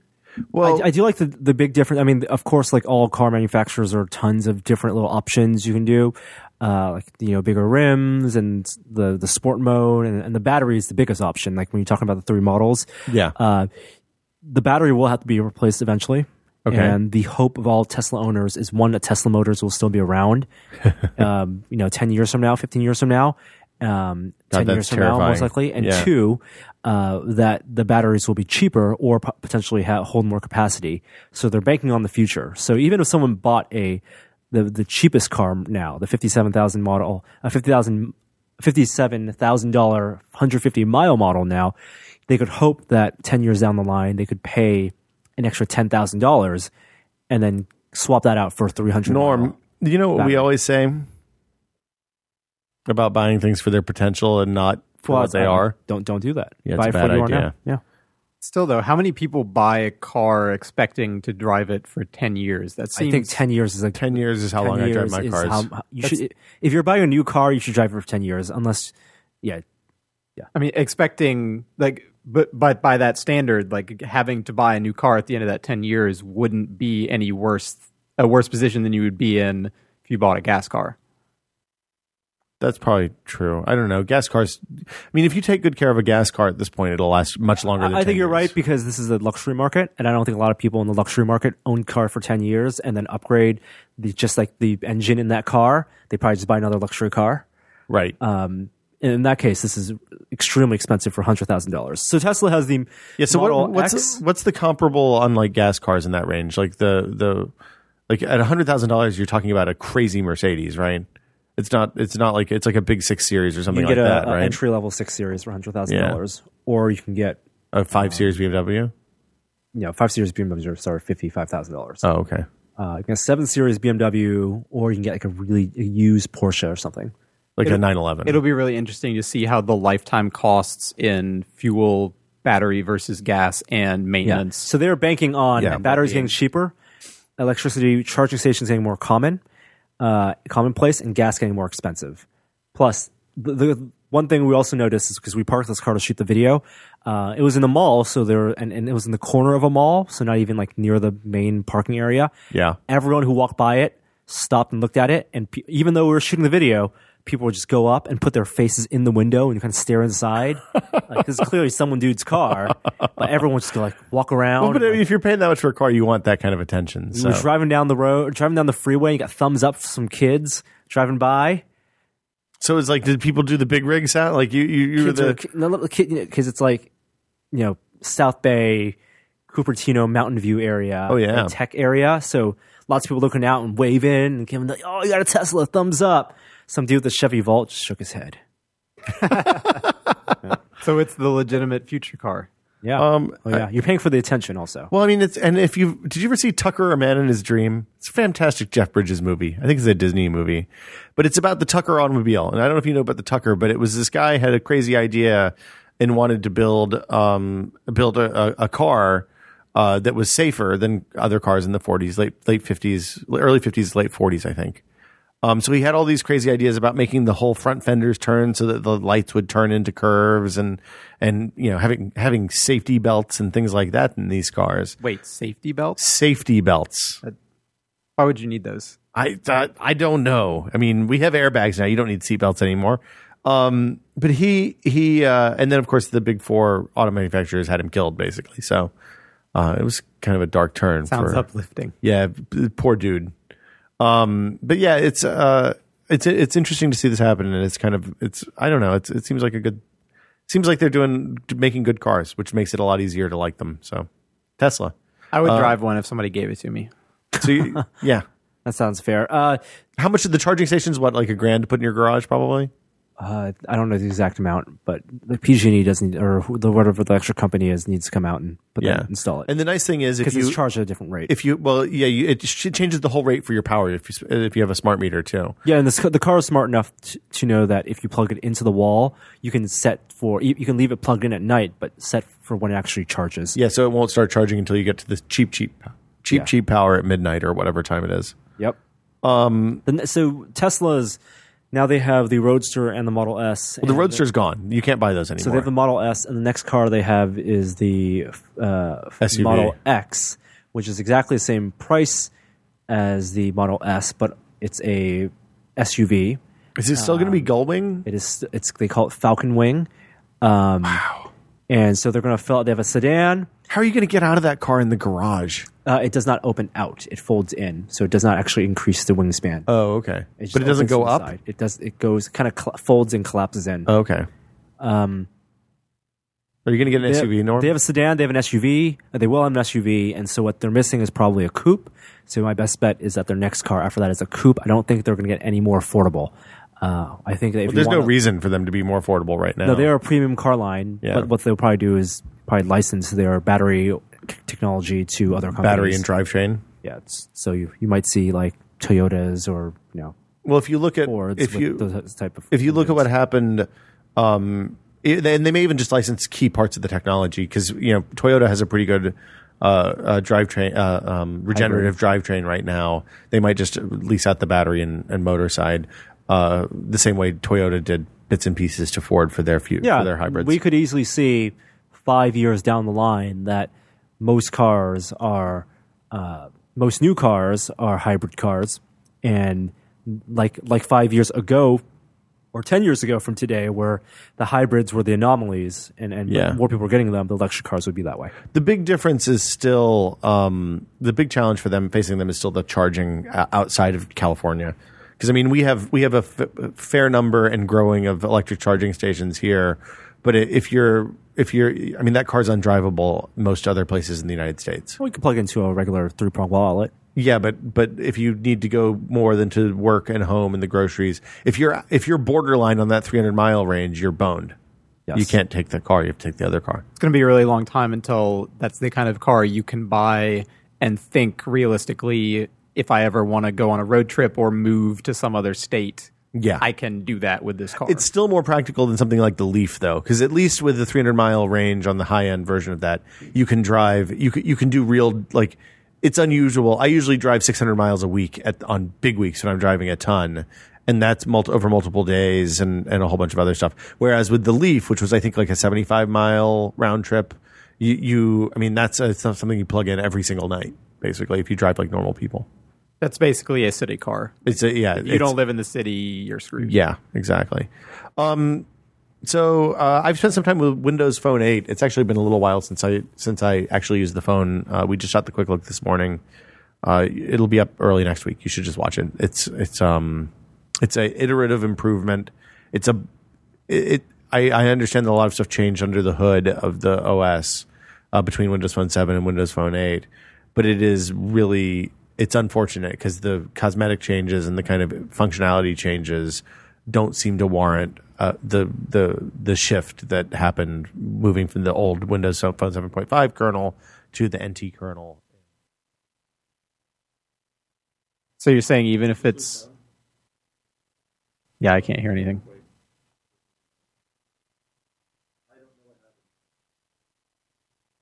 Hello. Did you just... I hit a button. my finger... I was adjusting my volume and I hit the button.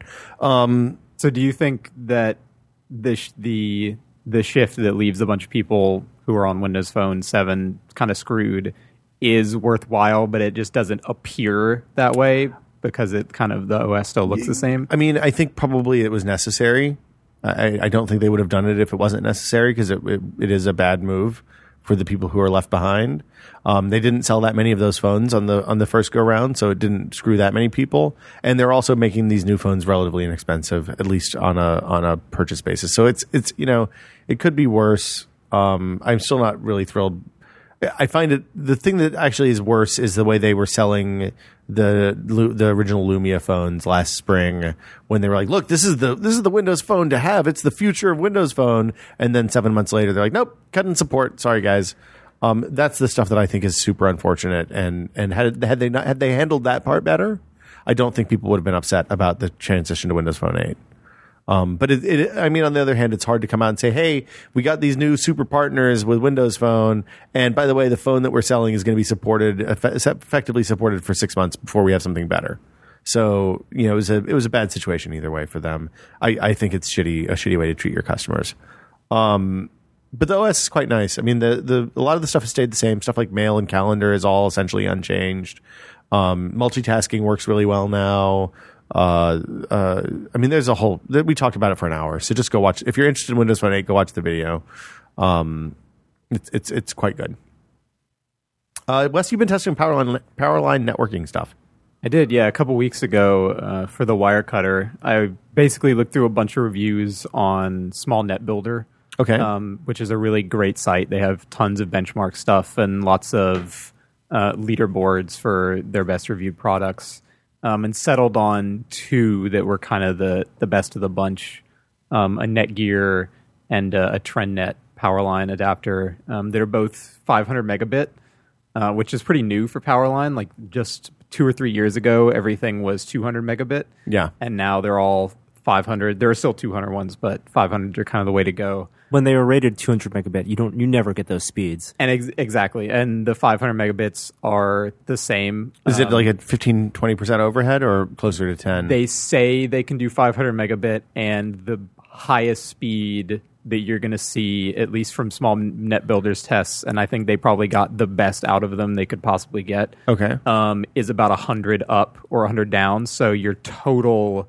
throughput. Combined. Your combined throughput is going to be like 220 max megabits. Well, I mean, if you think about so the use case for these devices is when you have an apartment or a home that doesn't have Ethernet wired through the building, and you can't put it in yourself, or it would be a colossal pain in the ass. I mean, if you have a multi-story house and no crawl space, putting Ethernet in the ground floor requires cutting out walls or being really, really dexterous. In many cases, those are old houses, and the electrical wiring, is old enough in those houses that Powerline won't even help. That's the problem I had. Is when last time I tested Powerline, I was in a place that had fuses and multiple electrical panels, like glass fuses. You have to go glass fuses. Yeah, San Francisco, shitty San Francisco apartments, right? And so. When you not only that, but it bled over into the other neighbors' households, and they were encrypted and stuff similar to like WEP or WPA. But still, if multiple people were using those in one neighborhood, you'd see 6 networks, and it would be real weird. The fuse box you have right now is just the switches that go left to right. And circuit breakers. Circuit breaker. Yeah. Oh, I want a circuit breaker that requires that you pump it like in Jurassic Park. You can get those. They have to be really big. That thing was a fuel primer, though, I think. They called it a circuit breaker in the movie. It was for priming fuel in a pump, I think. But anyway, I got some good info from Netgear just about the general challenges that face all Powerline network stuff, and kind of just clarified, why having an adapter plugged in, across the house, like 50 feet away versus, the same outlet or a couple rooms away, you get lower speed, and it's all about the number of circuits you have in your house, and every time the signal crosses a circuit, it gets weaker, more interference, and like even having the network adapter, the Powerline adapter, plugged into an outlet that has like a lamp plugged into it, that can create the wrong kind of lamp, right? Yeah, that can create interference. Power strips are bad. So the takeaway that I got from testing, I got way lower speeds than Small Net Builder did, which was probably a combination of the way circuits are laid out in our house and the distance that I had the plugs plugged in from each other, and the computer I was using to test. Like they have way better, they have some serious software for testing stuff. But I found the TrendNet was the one I liked better because it was like $30 cheaper. It's like $60 for 2 of them. And if you're looking for something that, if you need better throughput than you get with wireless, maybe more reliable for something like streaming ripped Blu-rays or something to a media center, some high bitrate internal task, then that makes sense. You use that for that one leg, and then you use Wi-Fi for everything else. Exactly. And you get what you need. And what I found was the Netgear was actually, it's like the fastest one on the market right now, but it's only the fastest. Yeah, it's only the fastest plugged in to the same outlet, and its quality, Jesus. which you can't. Why are you going to do that? That does nothing. And not to say that it was bad plugged into other outlets, but its advantage lessened the further apart the plugs got. So even though the TrendNet didn't have as high peak speeds, by the time I got to the furthest away outlet, like a real world situation, which is the only way you're going to ever use these Powerline adapters is if you have 2 points that are 50, 100 feet apart in your house. But what if I only have 1 foot long, 2 1 foot long Ethernet cables, and I need to connect 2 computers in the same room? So, the thing to do, though, if you want to do this, like if you want to plug in the stuff in your entertainment center with a wired connection, you put one of these things in the wall, plug an Ethernet switch into that, and then plug your router into the other end and into another end, and it works fine, right? Yeah. Yes. Yeah. So why just, that's the thing to do. Yeah. So the TrendNet performed better over distance. Would you recommend any of them, though? I would, only for people who have a big enough house and can't run Ethernet wire, or are too lazy to. I would say if you have a house layout that would work with Ethernet, if you want to put in the effort, you should do that. Just to be clear, a lot of people. For offices, it might be fine, home offices, but Ethernet, if you're going to for home offices, Wi-Fi is probably fine, though. Realistically, sure. But if you're in living rooms, you really don't want to have Ethernet wire lining the edge of your absolutely living room, ceilings and walls. I think. Well, but if you have a crawl space or an attic, either above or below the rooms that you want to wire, it is dead. It's a half day work to run a cable from one point to another if all you need to do is connect one room. I think we're getting to the point where Wi-Fi is just going to be good enough. Yeah. But I did find that it was a bit faster than our router was at kind of extreme ends of the house. Yeah. And Wi-Fi is going to get better, and at some point it's just going to be good enough. Well, AC is just around the corner for again. Everything, yeah. But right now, if you wanted to spend, $180 to get a top of the line router or $60 to do Powerline, that's probably going to get you slightly better speed at extreme ends of the house. It's not a terrible option. Well, and the nice thing about the wired connection, even with the Powerline, is you're not, if you're operating at the edge of what the wireless is capable of, and somebody gets up and runs across the room or stands between the receiver and the router, then it doesn't drop, which is nice too. So. That's Powerline networking. TrendNet is the one you recommend? Yeah, TrendNet. And you can find that on wirecutter.com. It's up now. Mm-hmm. I've been testing. Well, so I've been building Tetris shelves. I wanted to build shelves for the kids' room. I saw some 3D printed. Tetraminos. I would say Tetraminos, but that's probably wrong pronunciation. I have a history of that, you know. So I figured out the measurements for them, and then rather than build, like I wanted to make sure that they fit together right, because if they don't fit together right, and you build Tetris shelves, that's kind of embarrassing. You've wasted a shitload of money on wood and a lot of time. So I did them in 123D Design, the free CAD program from Autodesk. And then with that, I was able to export an STL file that I could print on our MakerBot. And I really quickly realized that no, I had fucked up the measurements and learned that I had made a mistake and needed to go back to the drawing board. Is there any way to spin messed up Tetris shelves as modern art? Probably, yeah. So my question to you is, when you're building Tetris shelves, do you leave gaps as if the person who is making the shelves was bad at Tetris? No. See, I think you want to show that failures. This is for a child's room. You want to show that failure's okay. Okay. I mean, I could Tiger Mom that. Yeah, your failure is okay. Well, when you put it that way, it seems like a really bad idea. That's the message you're sending. Yeah, don't fuck up. Put a bomb in the 1x1 square. I am going to hang a shelf up above, like it's falling into the other shelves. I think that's a good idea. Yeah. So, and leave a space, perfect space. Yeah, perfect space for it. But not make it the long. It's not no, it's going to be an S. I don't know. No, you don't want the S. You want the L. Well, so I'm going to leave some dead spaces because I need to have, like, they need to be functional too. They can't just be cool looking. So there's going to be some, like, I'm not going to have them all flat on the bottom probably. I haven't decided yet. I got to figure out what looks the best and for the colors and all that. But yeah, so 1, 2, 3, but doing the design mock and 3D printing them let me know that I had measured I was thinking about it the wrong way, because I originally sized it as if the insides were the measurement that mattered. It actually is the outside is the measurement that mattered. Oops. And I had built it with the wrong thickness of wood. So you could have just gone with the Mario block wall, and that would have been way easier. What's the Mario block wall? Just the PAL blocks? Just the question marks? Just like the layout from like Mario World 1-1 or whatever, and have the background. And that's too video gamey. See, I can do this and it won't look super. Like, I think this is the kind of thing you look at and like you won't get it if it's not painted the right colors. You've seen those rooms on Reddit, right? Where somebody's like totally just Mario'd out their room, and you're like, wow, that looks cool and also horrifying. Yeah, like remember when Firefox came out with themes and you could get a Mario theme for your Firefox or your Chrome? I did that for about 2 hours and was like, wow, this is really cool for now, but I'm done. I want to go back to normal Chrome. And I'd be really bummed if I spent a lot of time in my room doing that, and then it's like, oh. It's not a room you want to live in. No, I think it would give you nightmares as a small child. So yeah. Anyway, also, Wes, you have a long history with Dolphin, which is the Wii and GameCube editor. I've been messing around with it for the last few weeks.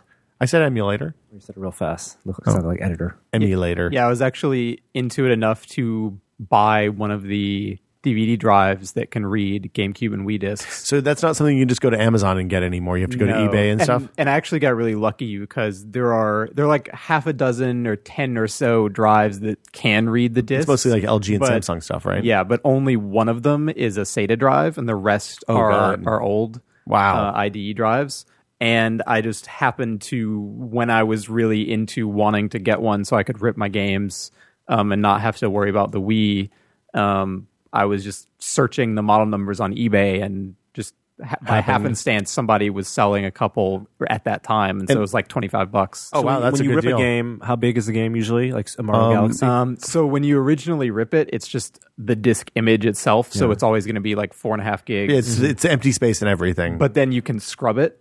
See, I don't do that. Yeah, so you can scrub it through. Dolphin will actually do it for you and just compress it down to the game data files. And like New Super Mario Bros. Wii is like 350 megabytes. Awesome. Yeah. Good God. Some of them are bigger, obviously. Like Super Smash Bros. Brawl is like 6 gigs. I mean, that's a huge. It's a dual layer disc. I mean, some of those games are like, I guess they're all 3D, but the assets are all 2D, like sprites and stuff. Well, no, so it's all 3D, yeah. It's just 3D treated in a 2D perspective. The textures are all relatively low res. not made for high res. Yeah, but if you trilinear, if you turn on because the neat thing about this is you can turn on video card settings, so you can use trilinear and anisotropic filtering. You can turn on anti-aliasing and stuff like that. But that's just going to make whatever's in the background look as good as stuff in the foreground. But No, stuff in not the foreground no. is not going to be it's never going to add detail more than the artist originally painted for. Yeah, but you scale the textures down a lot less. So usually what happens is the textures are smaller. And when you anisotropically, even if you're applying the same texture and it's anisotropically filtered, it's going to be crisper and clearer because it's perspective correct in a way that the Wii could never do. And a lot of the games, especially like the bigger budget or games from better studios, definitely have textures that are in, like, the assets are in the game at higher than 480p resolutions. Like if you play something. Well, but the textures have nothing to do with but you're saying they're at higher than they would need to be for 480p rendering. So if you play like Donkey Kong Country Returns and you bump up the internal rendering to, quad resolution or something, the textures still look really good. Like clearly the art design and the files in that game are way better than the Wii. Than they need to be. Yeah, than the Wii could output. And that's not true for all the games, but for the most part, they still look pretty awesome. So I started down this path. I'd looked at it a while ago, and at the time, ripping discs was hard, and I'm not interested in pirating them. So, I didn't want to do what you did and go hunt eBay for what was probably going to be a 4 times overpriced optical drive that I may or may not actually use. But in the time between the last time I looked at this and now, the Wii soft mod scene has gotten quite good. And I was able to download and install the Homebrew channel in about 15 minutes. The Homebrew channel it's the equivalent of like jailbreaking your iOS phone or rooting your Android phone. I found the Homebrew channel way easier to install than the loader used to do the ripping and stuff. But this was so with the Homebrew ago, channel, you can rip from the Wii? Well, so with the Homebrew channel, you can then install an app that will let you rip from the Wii. Onto a USB key. Well, even onto a SD card put in the front slot. So I bought a 32 gig SD card for $10, jammed it in the slot, put Clean Rip on. The thing that's changed is that there's a much better version of the ripping software that's not contingent on a whole bunch of low-level stuff on the Homebrew channel anymore. You put Clean Rip in and just use the Wiimote and answer, like you say, do you want to save it on a USB drive? Do you want to save it on the front SD card? It asks what kind of disk it is, so you have to go look that up to make sure it's not a dual layer disk. And then you let it rip. And it takes about 30 minutes for a 10 minutes for a GameCube game, about 30 minutes for a Wii game. And as with any kind of emulation scene, your mileage may vary. So, I mean, we were talking about this before the podcast, but like I played the first few levels of Skyward Sword, the first few hours of Skyward Sword. It's fantastic. You can I actually didn't have a wireless Wii sensor bar, so I just put 2 candles up in front of the computer monitor and was using that to aim the Wiimote. That also primarily uses the Motion Plus gyro and stuff for movement, so the pointer is kind of more of like a backup. It's just for reference. Yeah. And that works great. I mean, the sound was Bluetooth good. Dongle. Yeah, you need Bluetooth on your computer. So did you have any troubles with getting the Bluetooth signal? Was it totally accurate? Yeah, it was fine. It just is the key is that you have to use the Microsoft Bluetooth adapter that uses the Microsoft stack. Because I use the one that's just built into my Asus motherboard, and it works fine, but the range is really short. Or I don't know if it's the range so much as the signal, the noise. I have to turn my desktop tower around because it's facing the wall. And I have to like turn it around underneath my desk so that it faces me, or else I get really spotty Bluetooth. So I have a Bluetooth dongle that's like a $10 thing that basically it looks like it's a little blue light that just kind of sticks in a USB slot, and I have that in one of my front USB ports on the case, and it works great. Yeah, I think for general ease of use, that's a better solution. Seems like it, yeah. So that stuff works really well. You can also set up like an Xbox controller or PS3 controller if you so desire. I tried that for Super Mario Galaxy, but found that the mapping all the shaking and stuff to buttons was much more awkward than just using the Wiimote. I think Skyward Sword, because it uses Wii Motion Plus, you have to use the Wiimote. I think you can do some keyboard and mouse workarounds for that, but it's not going to be good. Yeah, so the thing that I found was that, the first thing is you play them in HD, which is really nice. Better in HD because Yeah. you render higher resolution. Right. Well, you than your can. computer monitor. 2560 by 1600 Yeah. or up. Well, that was what my monitor. 2880 by 1400, something like that. Yeah.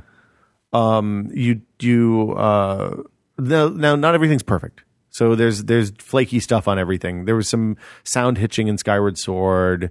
Getting the audio stuff working right required some dumping of DSP files from the console, which is a pain in the ass. So it's not perfect. Like if you're the kind of person that gets annoyed when things require some fiddling, then probably this is not for you, and you should just wait until they release the inevitable Wii U HD version of Super Mario Galaxy 2. I have some console friends who are, super into those games and like really enjoyed seeing them in HD, but they're also very much like console players, don't mess with PCs. They're Mac guys. And like while I was, setting stuff up, I'm like, oh, controller's not set up. Like gotta, program the inputs, and they're just like, like it sucks. You have to go through all this stuff all the time. And like to me, I just think like I partially kind of like the tinkering process. That's part of the fun. I mean, I can get frustrated with it for sure, but it is kind of part of the fun, and I think it's totally worth. Like, I'm happy to pay that price. Yeah, right. And you'll also settle for a little bit of stuttering music to get Super Mario Galaxy 2. Now it's just not any computer that can run this, and something like clock speed really matters. I'm surprised that you're actually able to run the games at the clock speed that you're using on your computer. So I have a hexa-core CPU, last 2 generations old now, 1366 one, and like I can see the turbo boost stuff turn on when I turn on Dolphin, because it's basically dual threaded, right? You have you basically have a thread. It emulates the Wii, which I think is a dual core CPU, and then you can also choose to dump the sound processing, which is surprisingly the biggest hog of the whole thing, off onto an entirely separate CPU thread, which made it real crashy in my experience. So I was able to play Skyward Sword works great with the emulated sound. Were you just doing like double resolution for Skyward Sword or triple? I tried a whole bunch of different stuff. I think I probably tried double resolution, then scaled it down to 1080p. I didn't run it native resolution on my panel because that seemed crazy. And this is in Windows 8 too, which makes things even more complex. The Mario Galaxy has audio stuttering problems on my machine whether I'm emulating the actual hardware, the low level emulation, or just doing the kind of sound wrapper, which has some other problems. I would guess if you upgrade to the successor to Ivy Bridge next year, or whenever you get a new CPU, that it will probably run everything flawlessly to the extent that Dolphin can run things. Are you running an Ivy Bridge machine now? I'm on Sandy. Okay. But apparently, like Sandy Bridge, Ivy Bridge speeds with when you factor in overclocking are pretty much the same. Yeah, I mean, I was seeing in the message boards that talk about this stuff, I was seeing people saying they were using clock speeds of like 4 gigahertz on Sandy Bridge machines, and was just thinking, wow, I don't want to overclock that much, because I don't want to make my machine that like the more cores have kind of problem. I've had trouble overclocking this machine. I have a 2500K from Sandy Bridge overclocked at like 4.1, which literally like I opened up the ASUS control panel that came with the motherboard and clicked fast of the 2 settings. Nice. And it was like, okay. And you're just using a nice air cooler. Yeah. No, I have. Well, yeah, it is an air cooler. But it's a Cooler Master, like a good one. It's like the big V8 or something. Okay. That is Hybrid 212. Yeah. And I mean, that was like $30, maybe $20. And the CPU never gets very hot. And it's totally stable. So the thing I did was went in. My motherboard lets me manually configure the turbo boost stuff, which is what basically when it detects that you're hitting 100% on a couple of cores and not on the other 4 cores, it'll turn those off and crank up the speeds on the 2 that are being used. So I increased the multiplier on that until I was able to. And that helped a ton. So you're actually seeing probably like 3 something. I would guess that I'm at like 3.2 or something like that. I haven't done the math, but I was running it. I went from a 26 multiplier to a 29 multiplier, and that was when things started getting hinky. So yeah, I mean, it works really well. It's like I said, it's kind of a fun science project as much as anything. Yeah, it takes some fiddling, but for the most part, I imagine most of the games you're going to play, with the exception of the Galaxy games, are probably going to run pretty damn well. But the Galaxy games are the best. They are. I mean, I was a little bummed because I was Super Mario Galaxy 2. I was excited about. I have it running well enough where there are a couple places where it'll drop down to like 40 FPS, but that's usually just like when you're getting a star and like the animation plays. Yeah. And for the rest of the game, Skyward Sword looked great, and I had bought that and put it in my drawer, and then never played it because I might unhook the Wii. So I'm excited about playing that, and of course the Wind Waker looks gorgeous, even though it's 4:3. Just turn on the widescreen hack. Oh, okay. Yeah, you can make widescreen. Just turn on the widescreen. There's a lot of hacks. I haven't gotten into a piece of software that's quite that raw in a long time. Yeah, it's just like under graphics settings, there's a thing that says like force 16:9, force 4:3 auto. Yeah. If you just hit force 16:9, and then there's like a widescreen button right under it, click that, and boom. Wind Waker is awesome. Nice. The UIs are stretched. Yeah, and there are actually, if you want to go even deeper, you can go into some HD texture packs that people have put up for Jesus Christ, for UI stuff. So like the 3D, like the polygonal stuff, scales really well when you render at high resolution. UI stuff does not. Yeah, and so, even stuff like make sure the strap is on your Wiimote on the screen. That screen looks terrible. Yeah, so some people have done like the overlays for the A button, and the C buttons and stuff on Zelda. That's crazy. Yeah, so you can download one of those, and like I've actually never done that because you have to turn it on somewhere and tell it to load those files. But that is kind of like the one thing that doesn't scale well in Dolphin, and people have kind of fixed that. It. That's amazing. Yeah. So of course the normal things apply. Don't pirate games. Don't download them from BitTorrent. If you have a Wii, it is dead simple to rip your own discs. I think you're breaking your warranty when you do that. Yeah. But the Homebrew channel in general is pretty cool. It's pretty neat. You can do some neat stuff in there. So yeah, I guess that's it. Do you want to talk about the MetaWatch, or you want to save that until you've used it some, Norm? I want to use it. So that'll do it for us this week. You want to take some questions? Any other stuff we've been testing? Anything? That's a good question. Emails? Well, but we do the other one. Emails. We don't do emails. We do emails. No. Questions. Boom. If you have a question for This Is Only a Test, the email address is podcast@tested.com.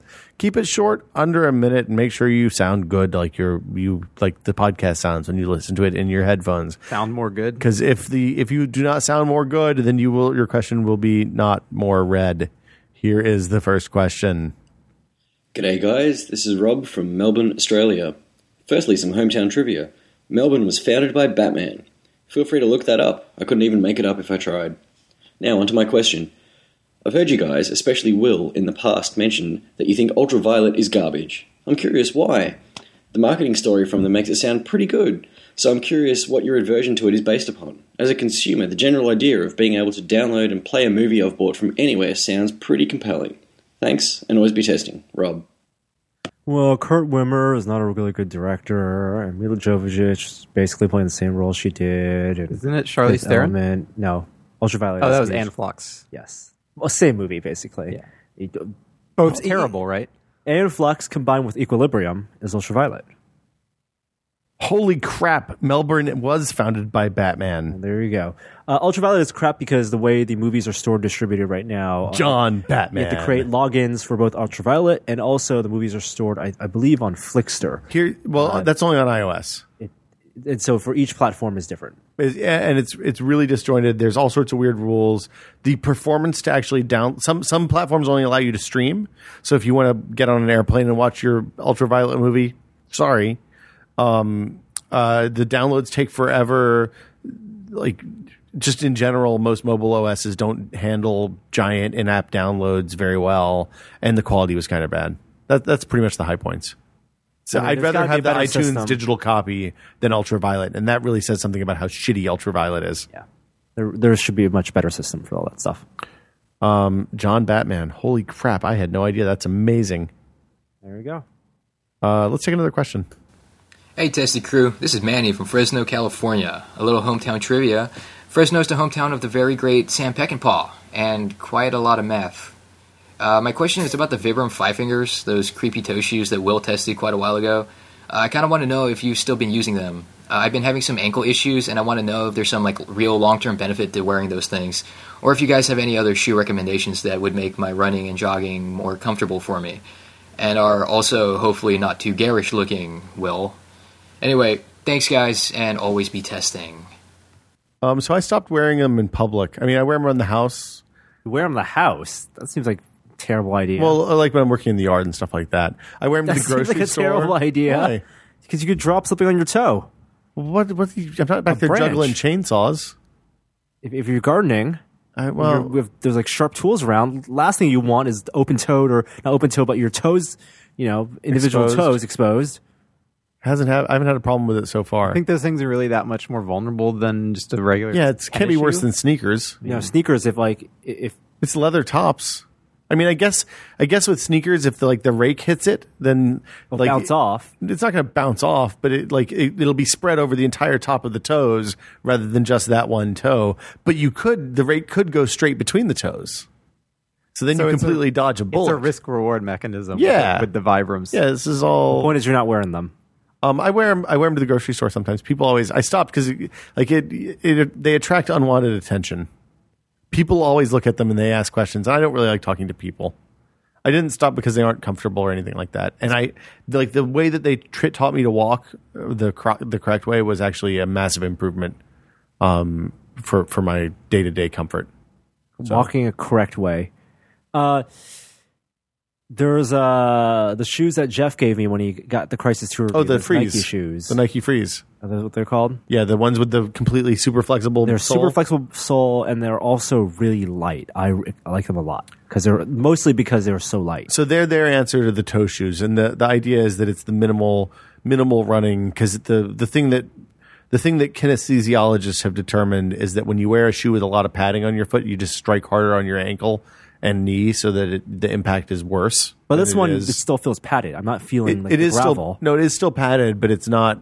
It does not cushion the blow, so you get accurate feedback about how hard you're hitting your knees. Basically, Does that also factor in like Dr. Scholl's inserts and you stuff shouldn't like that? you shouldn't put those in running shoes. You should not be running with No. Dr. Scholl's inserts. Yeah, those are for old people. Well, they have a lot of different kinds, right? I'm going to go ahead and tell you, I ruined my favorite pair of shoes when we went to E3 one year, because I was like, shit, I'm going to get some of these gel insoles so that I'll be walking on cushions of air, and then the shoes have never been right since. Well, they're the gel ones. Like Thanks, I Dr. Scholl. have a pair in my shoes that are like athletic ones that have there's like a little bit of gel kind of near the toes, but for the most part, there's like a cup on the heel, on the arch, because I have really flat arches. Okay, or it's not a cup, but it's like a kind of a plastic, like a harder surface to sort of shore it up. Fascinating, I guess. Wesley. It's kind of just, I guess, designed to ergonomically support your foot better. I don't really know how helpful they are, but they give you more foot support than like a typical just. Well, I mean, if you have insert. if your podiatrist has assigned you to wear inserts, of course you should wear the inserts. I mean,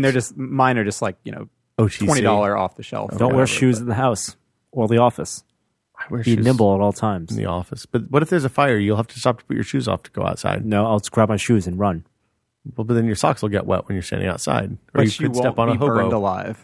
Yeah, but you should never take your. I was sitting next to a pilot one time on an airplane ride, and I took my shoes off before we took off. He's like, "You should never do that, because if there's an emergency and the plane crashes, and you have to, like, as you're getting out, you have to run through a pile of flaming kerosene to avoid death.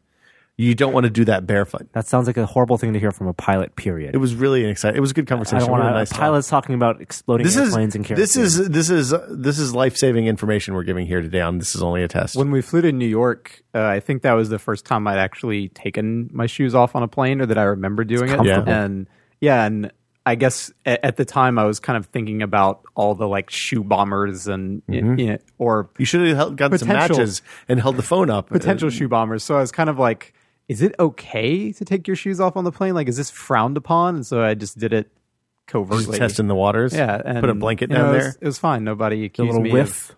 of having bombs in my shoes. Well, but I mean, you think about it. You have to escape the plane quickly. You never know what you're going to have to run through.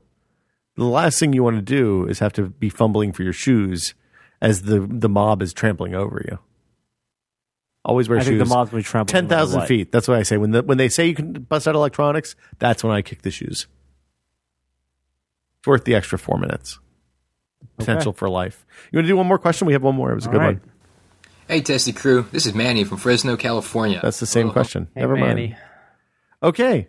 I listened to one question. And never mind. That was left over from last week. So I guess that'll do it for us this week. Wesley Fenlon, Norman Chan, thank you guys as always. Anything to plug, Wes? Wirecutter stuff? Powerline networking? No, there's a couple stories I have, I guess, queued up for next week. Yeah, you should also read. You talked to Pixar about. Oh, that was great. Converting that was really cool. 3D That movies, and it's not just press the upconvert button.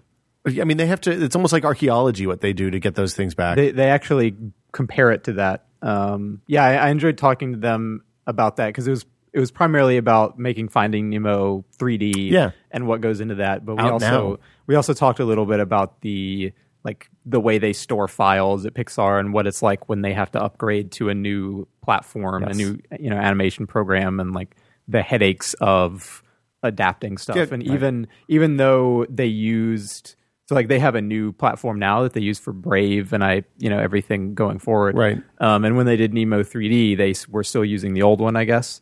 But even still using that same platform, just the changes that had happened in the past 8 years, the way that platform had evolved still made it kind of tricky to go back. You got to kind of go back step by step. Stuff. It's like instead of using Photoshop CS6, you had to go to Photoshop 2 on a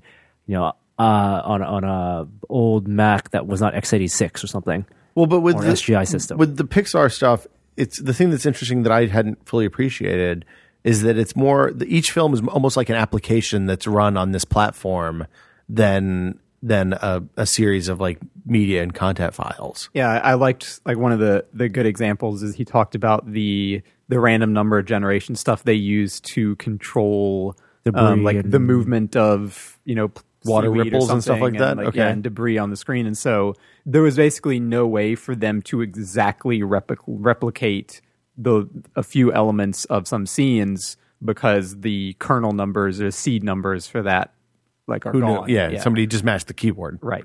So, it's going to look 99% the same, but there are tiny little changes like that. Oh, so it's not okay. So it's not like Lucas special editions of Star Wars where they added Jabba the Hutt in the first movie and stuff like that. I mean, it's 3D, so there is some minor, 3D camera angle changes to heighten the 3D effect, but in terms of the way the movie plays out, it's.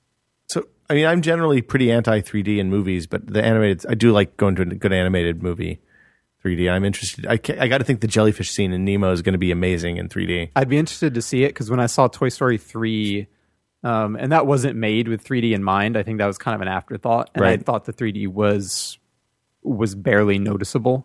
Didn't really add anything to the movie, but I think that's something they'll get better at. Toy Story 3 wasn't made with 3D in mind? I don't think so. Up was. They released it in 3D, but if it was... Yeah, Up was 3D. If they had it in mind while making it or had it planned from the start, it certainly didn't come across to me. It felt very minimally implemented. Which is the right way to do it. One of the things that they've always done is Lasseter said he doesn't want shit flying at you from the screen, which is awesome. That's bad 3D as far as I'm concerned. Granted, that's a good thing, but from my experience watching Toy Story 3D, I was I would have rather have just seen this in 2D because I didn't feel like it added. Didn't justify the glasses. Yeah. Okay. Norm, any appearances or anything? Tested.com. Tested.com. Stay tuned. So I guess that'll do it for us this week. Stay tuned for some outtakes. Today's outro comes to you from Evil Max 17. Hi there, I didn't see you. Tested.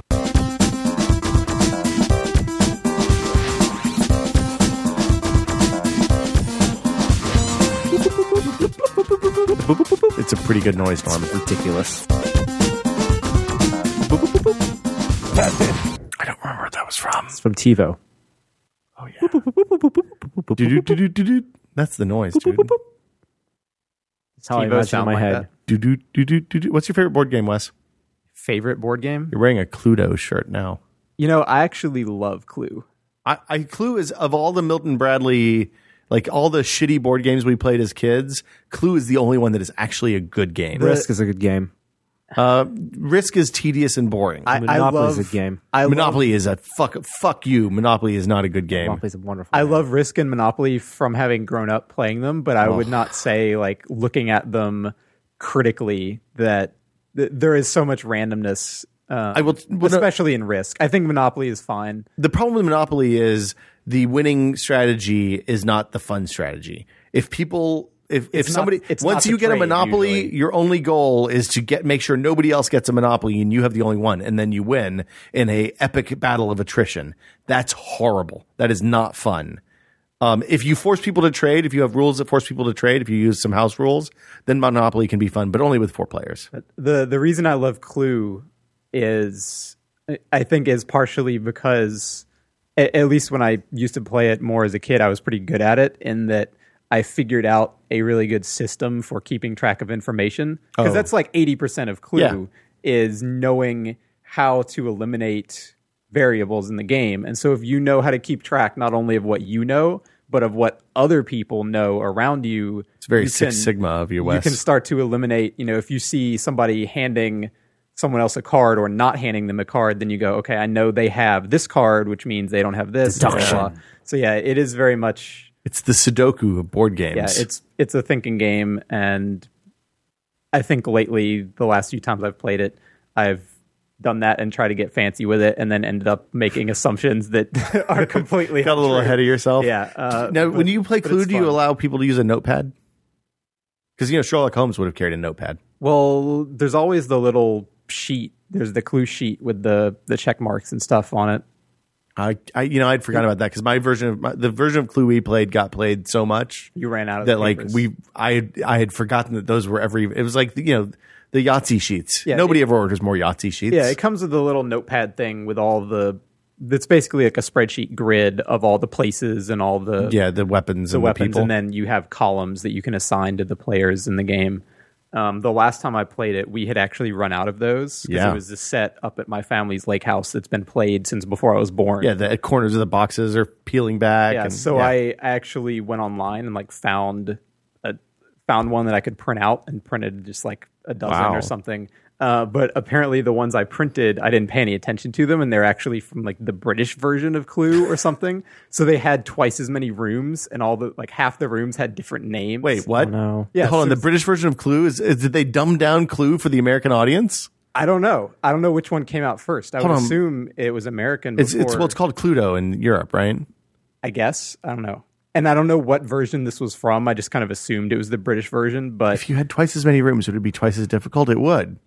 So it added in things like the parlor and all. Oh, my version had a parlor. Is the conservatory? The conservatory is one of the rooms. That's a classic Clue staple. There's the kitchen. There's the billiard room. Yeah, there's the ballroom. Everybody has a billiard room in America. But there were more rooms. The library. Or library, so as we say. About here. half the rooms were the same, and then there were a few new ones. And I can't remember. I think there were more weapons too. Like a chandelier, not just a candelabra, a chandelier. So we had to perform surgery on our boards and be like, okay, cross this one out and write in conservatory on it, and cross this one out. That room doesn't even exist. I don't know what that room is. Oh, that's funny. But yeah, Clue is a fun game. Are you guys playing anything board gamey these days, or is that? I haven't had one in a while. That passed. We had one the week before Thanksgiving, or a couple weeks before Thanksgiving. Yeah. Okay. Game of Thrones needs to come back. Yeah. I'm not allowed to play that anymore. Nope. There was an incident. I had a really good move at the end. Your good move came at the expense of everyone else's fun for the 2 hours preceding it. I think that's the inevitable outcome of that game. That's why I don't like that game. I would be interested in playing Battlestar Galactica because it has a similar setup, but doesn't take 12 hours to play. It's really that the game's not anything alike. They're not anything alike, I don't think. Well, I guess you have the secret. The difference is it's Hunt the Cylon, right? Because Battlestar is all cooperative with the possibility of evil in your midst. Oh, so it's like the Resistance. Yeah. You're trying to survive. You're trying to beat the game versus beat the other people. Fair enough. So it's like Pandemic with the expansion and stuff like that. Game of Thrones is markedly better when everybody playing it knows how to play.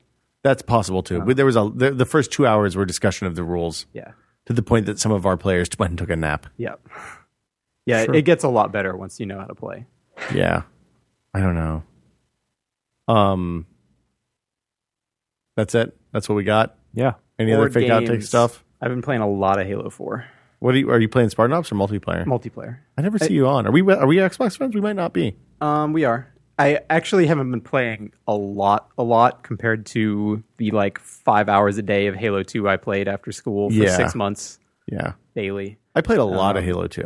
I had a nightly group. Since my friends that I play with are all on the East Coast, a lot of times I'll get on around 4 o'clock. Oh, so you're playing while I'm still at work. Yeah, so I'll play from 4 to 7, somewhere in that time slot usually, and then by 10 o'clock Eastern or 11 o'clock Eastern, they're all going to bed. Do you like what they did with the multiplayer? As a Halo, so you and I have the same heritage because I didn't play a ton of Halo 3 and played a little bit of Reach, but not much. I think Halo 3 was mechanically the pinnacle. Yeah, Halo 2 had better maps, absolutely. Yeah. Lockout is still an all-time favorite. Yeah, and Halo 3, they figured out, the BR was the go-to weapon. Yeah. Halo 2, you still had a lot of SMG starts and stuff like that. Yeah. So I think Halo 3 was the best game in the series overall. I did not like Reach multiplayer at all. Yeah, the bonus, the armor effects were way fucked up. Yeah. Halo 4 is fun. I think instant spawning really bothers me because I think it kind of breaks the flow of how a lot of the multiplayer matches should work. But that's on a per game type basis. It's not in every game type, but it's in enough that it sucks. It sucks whenever someone you just killed respawns and shoots you while you have half your shields. That just shouldn't happen. And there's some other things that bother me. I don't like. I really enjoyed the. I guess it's the Quake model. I don't know, of deathmatch where all the weapons are on the map and. I never played a lot of Quake, so I don't know. Oh, it's like Quake versus Counter-Strike, basically. Yeah, I don't know how equivalent the comparison is, but basically, old Halo was all about map control. Yeah. And knowing when the power weapons are going to respawn and being in a position on the map to get the rocket launcher and the sniper when it respawns. Well, and the trick was with that type of game is you put the weapons, the powerful weapons in the difficult to defend spots or the vulnerable spots. And Q3 DM17 is a perfect example of that. The railgun is out on a platform in the middle of space where you are open to being shot by everybody. I mean, and you're right. That was the fun part of that. Like knowing how to control maps and working as a team was that was how you would win games, basically. I mean, being a better shot, that helped, but if you played as a team, that was way more important, and knew the maps, that was really important. Well, so you still have to kind of play as a team, but it's more everybody runs around and shoots at the right guy in the right order rather than map control. Yeah, and even then, with instant respawning affects that, where you're more likely to get killed by someone who just spawns in and shoots you before you've healed. And then the personal ordnance, I think, is the big thing that kind of throws a wrench in. You mean the loadouts, that stuff? Well, the loadouts to some extent, but mostly the maps aren't designed to continuously populate with the same weapons all the time in the same way. Oh, that stuff. And so it used to be there would be 2 power weapons on a map. There'd be a sniper rifle on each side and then a rocket or something. Yeah. And now, once you fill up your ordnance meter in most of the game types, it's you might get a rocket launcher, fuel rod gun, overshield choice, while the person on the other team gets to choose from a needler and a speed super boost. Speed speed boost. Yeah, and so okay, the needler is good, but it's not a rocket launcher. Yeah. And that can screw over your team and leaves it so that sticky launcher. There could be 5 power weapons in play at any given time, and that can be fun. I think that's fine for the big team, for the pickup games, but you don't see that stuff as much in Slayer Pro and that kind of stuff. Yeah, I need to play more Slayer Pro because I think that's kind of if you have 4 people and you're playing Slayer Pro, it's fantastic. But the game is honestly really fun. But I think there are some, they have very clearly added in elements from Call of Duty and other kind of modern shooters and kind of just jammed them into the game, and not all of them work. Well, I like that as well. I like that they use the COD Blop style where you can kind of purchase upgrades, where you can purchase upgrades in the order in which you want them. So that lets me, rather than have to work for 40 hours to get to the gun that I really wanted to play the whole game with, which is what always happened in Modern Warfare, you can just go out and you get your 4 cert points, save them up, and then spend them and get the good gun that you want. Yeah, I think for the most part, the loadouts are fine. Like, I think that is, of all the new stuff they added, that works the best. I think maybe the worst thing in the game in general is that the DMR is actually too good. It's going to get nerfed. It feels great to fire, and that's fine, but the range on it is so awesome that like there's no reason to get up close on a lot of the bigger maps because you can just shoot guys it's like a so far away. Real cheap sniper rifle. Yeah, it is. And it feels really good to shoot guys with it. Like they totally nailed the gun feedback and everything, but it definitely kind of pushes encounters out on some of the larger maps, and it kind of discourages sort of like you'll notice in the game there are no big open maps the way there were in Halo 2 and Halo 3 where you could just drive vehicles around and and that's because the DMR is so good that if you walked out into the middle of any place you would just die immediately. Well, there's a couple of maps. There's that one map that's the big donut. I don't remember what it's called. Exile. Yeah, with tanks and stuff. Mm-hmm. Yeah, that one you get kind of big scrums in. But it's still very like there's very few just like grassy field areas. I mean, there's no Blood Gulch equivalent. You'll spend 5 seconds getting from cover to cover, and that's it. It's also the like build your own deathmatch stuff is a lot more limited than it has been in the past, which is a little bit of a bummer. Yeah, they took out some stuff that really made Halo since Halo 2, like One Flag CTF was really fun, and now they can't. There's no One Flag, and they took out a lot of that custom game stuff. Have you played any of the Spartan Ops stuff? Only the first chapter or the first episode, and I've done some of the second one.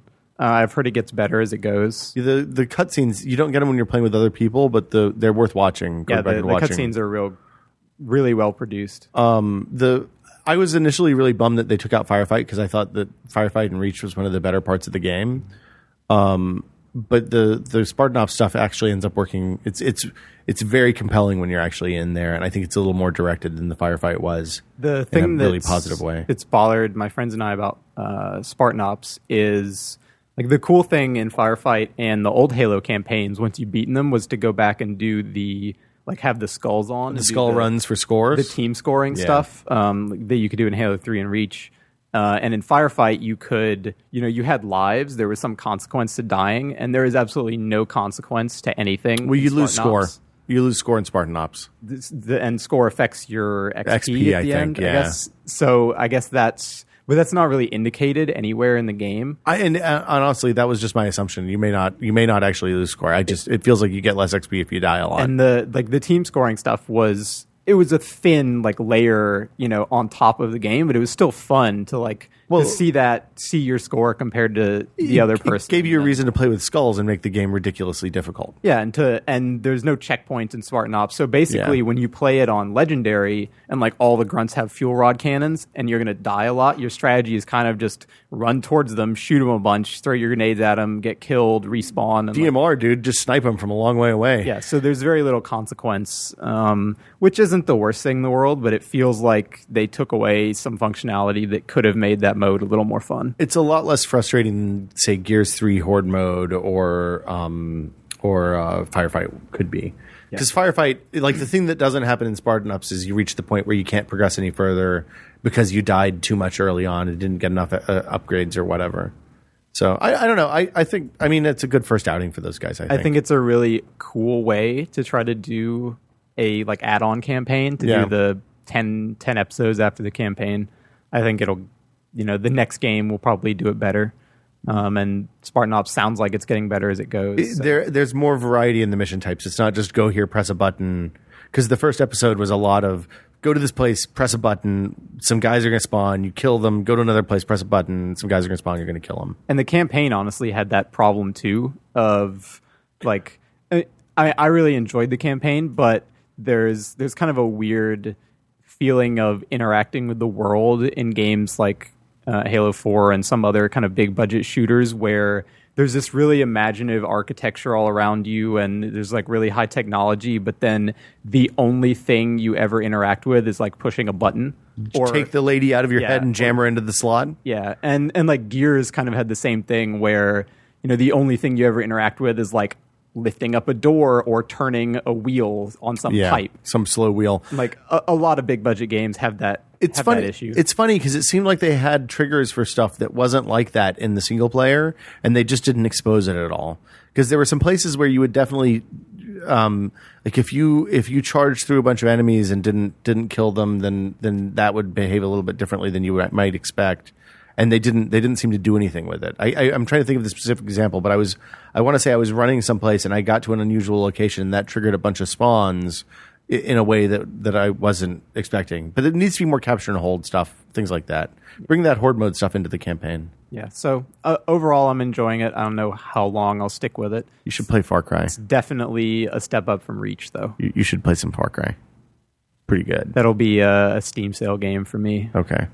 Yeah, but I've heard it sounds like it's really. It's fun. A lot. It's all the stuff that I liked about the first Far Cry and the second. From the limited amount of time I've played so far, it's all the stuff that I loved about the first one, where you kind of have islands and different approaches to combat, and all of the kind of weird emergent stuff that was in the second one, like lighting shit on fire and using that to flush people out of a base or stuff like that. Pretty cool. I've heard the story is real dumb, though. I'm sure the story so far is like within the first 5 minutes, Gina was mocking the game out loud. So, that's always a bad sign. Writing in games, guys. Anyway, I guess that'll do it. Anything to add, Norm? No, I got to get back to work. See you guys next week.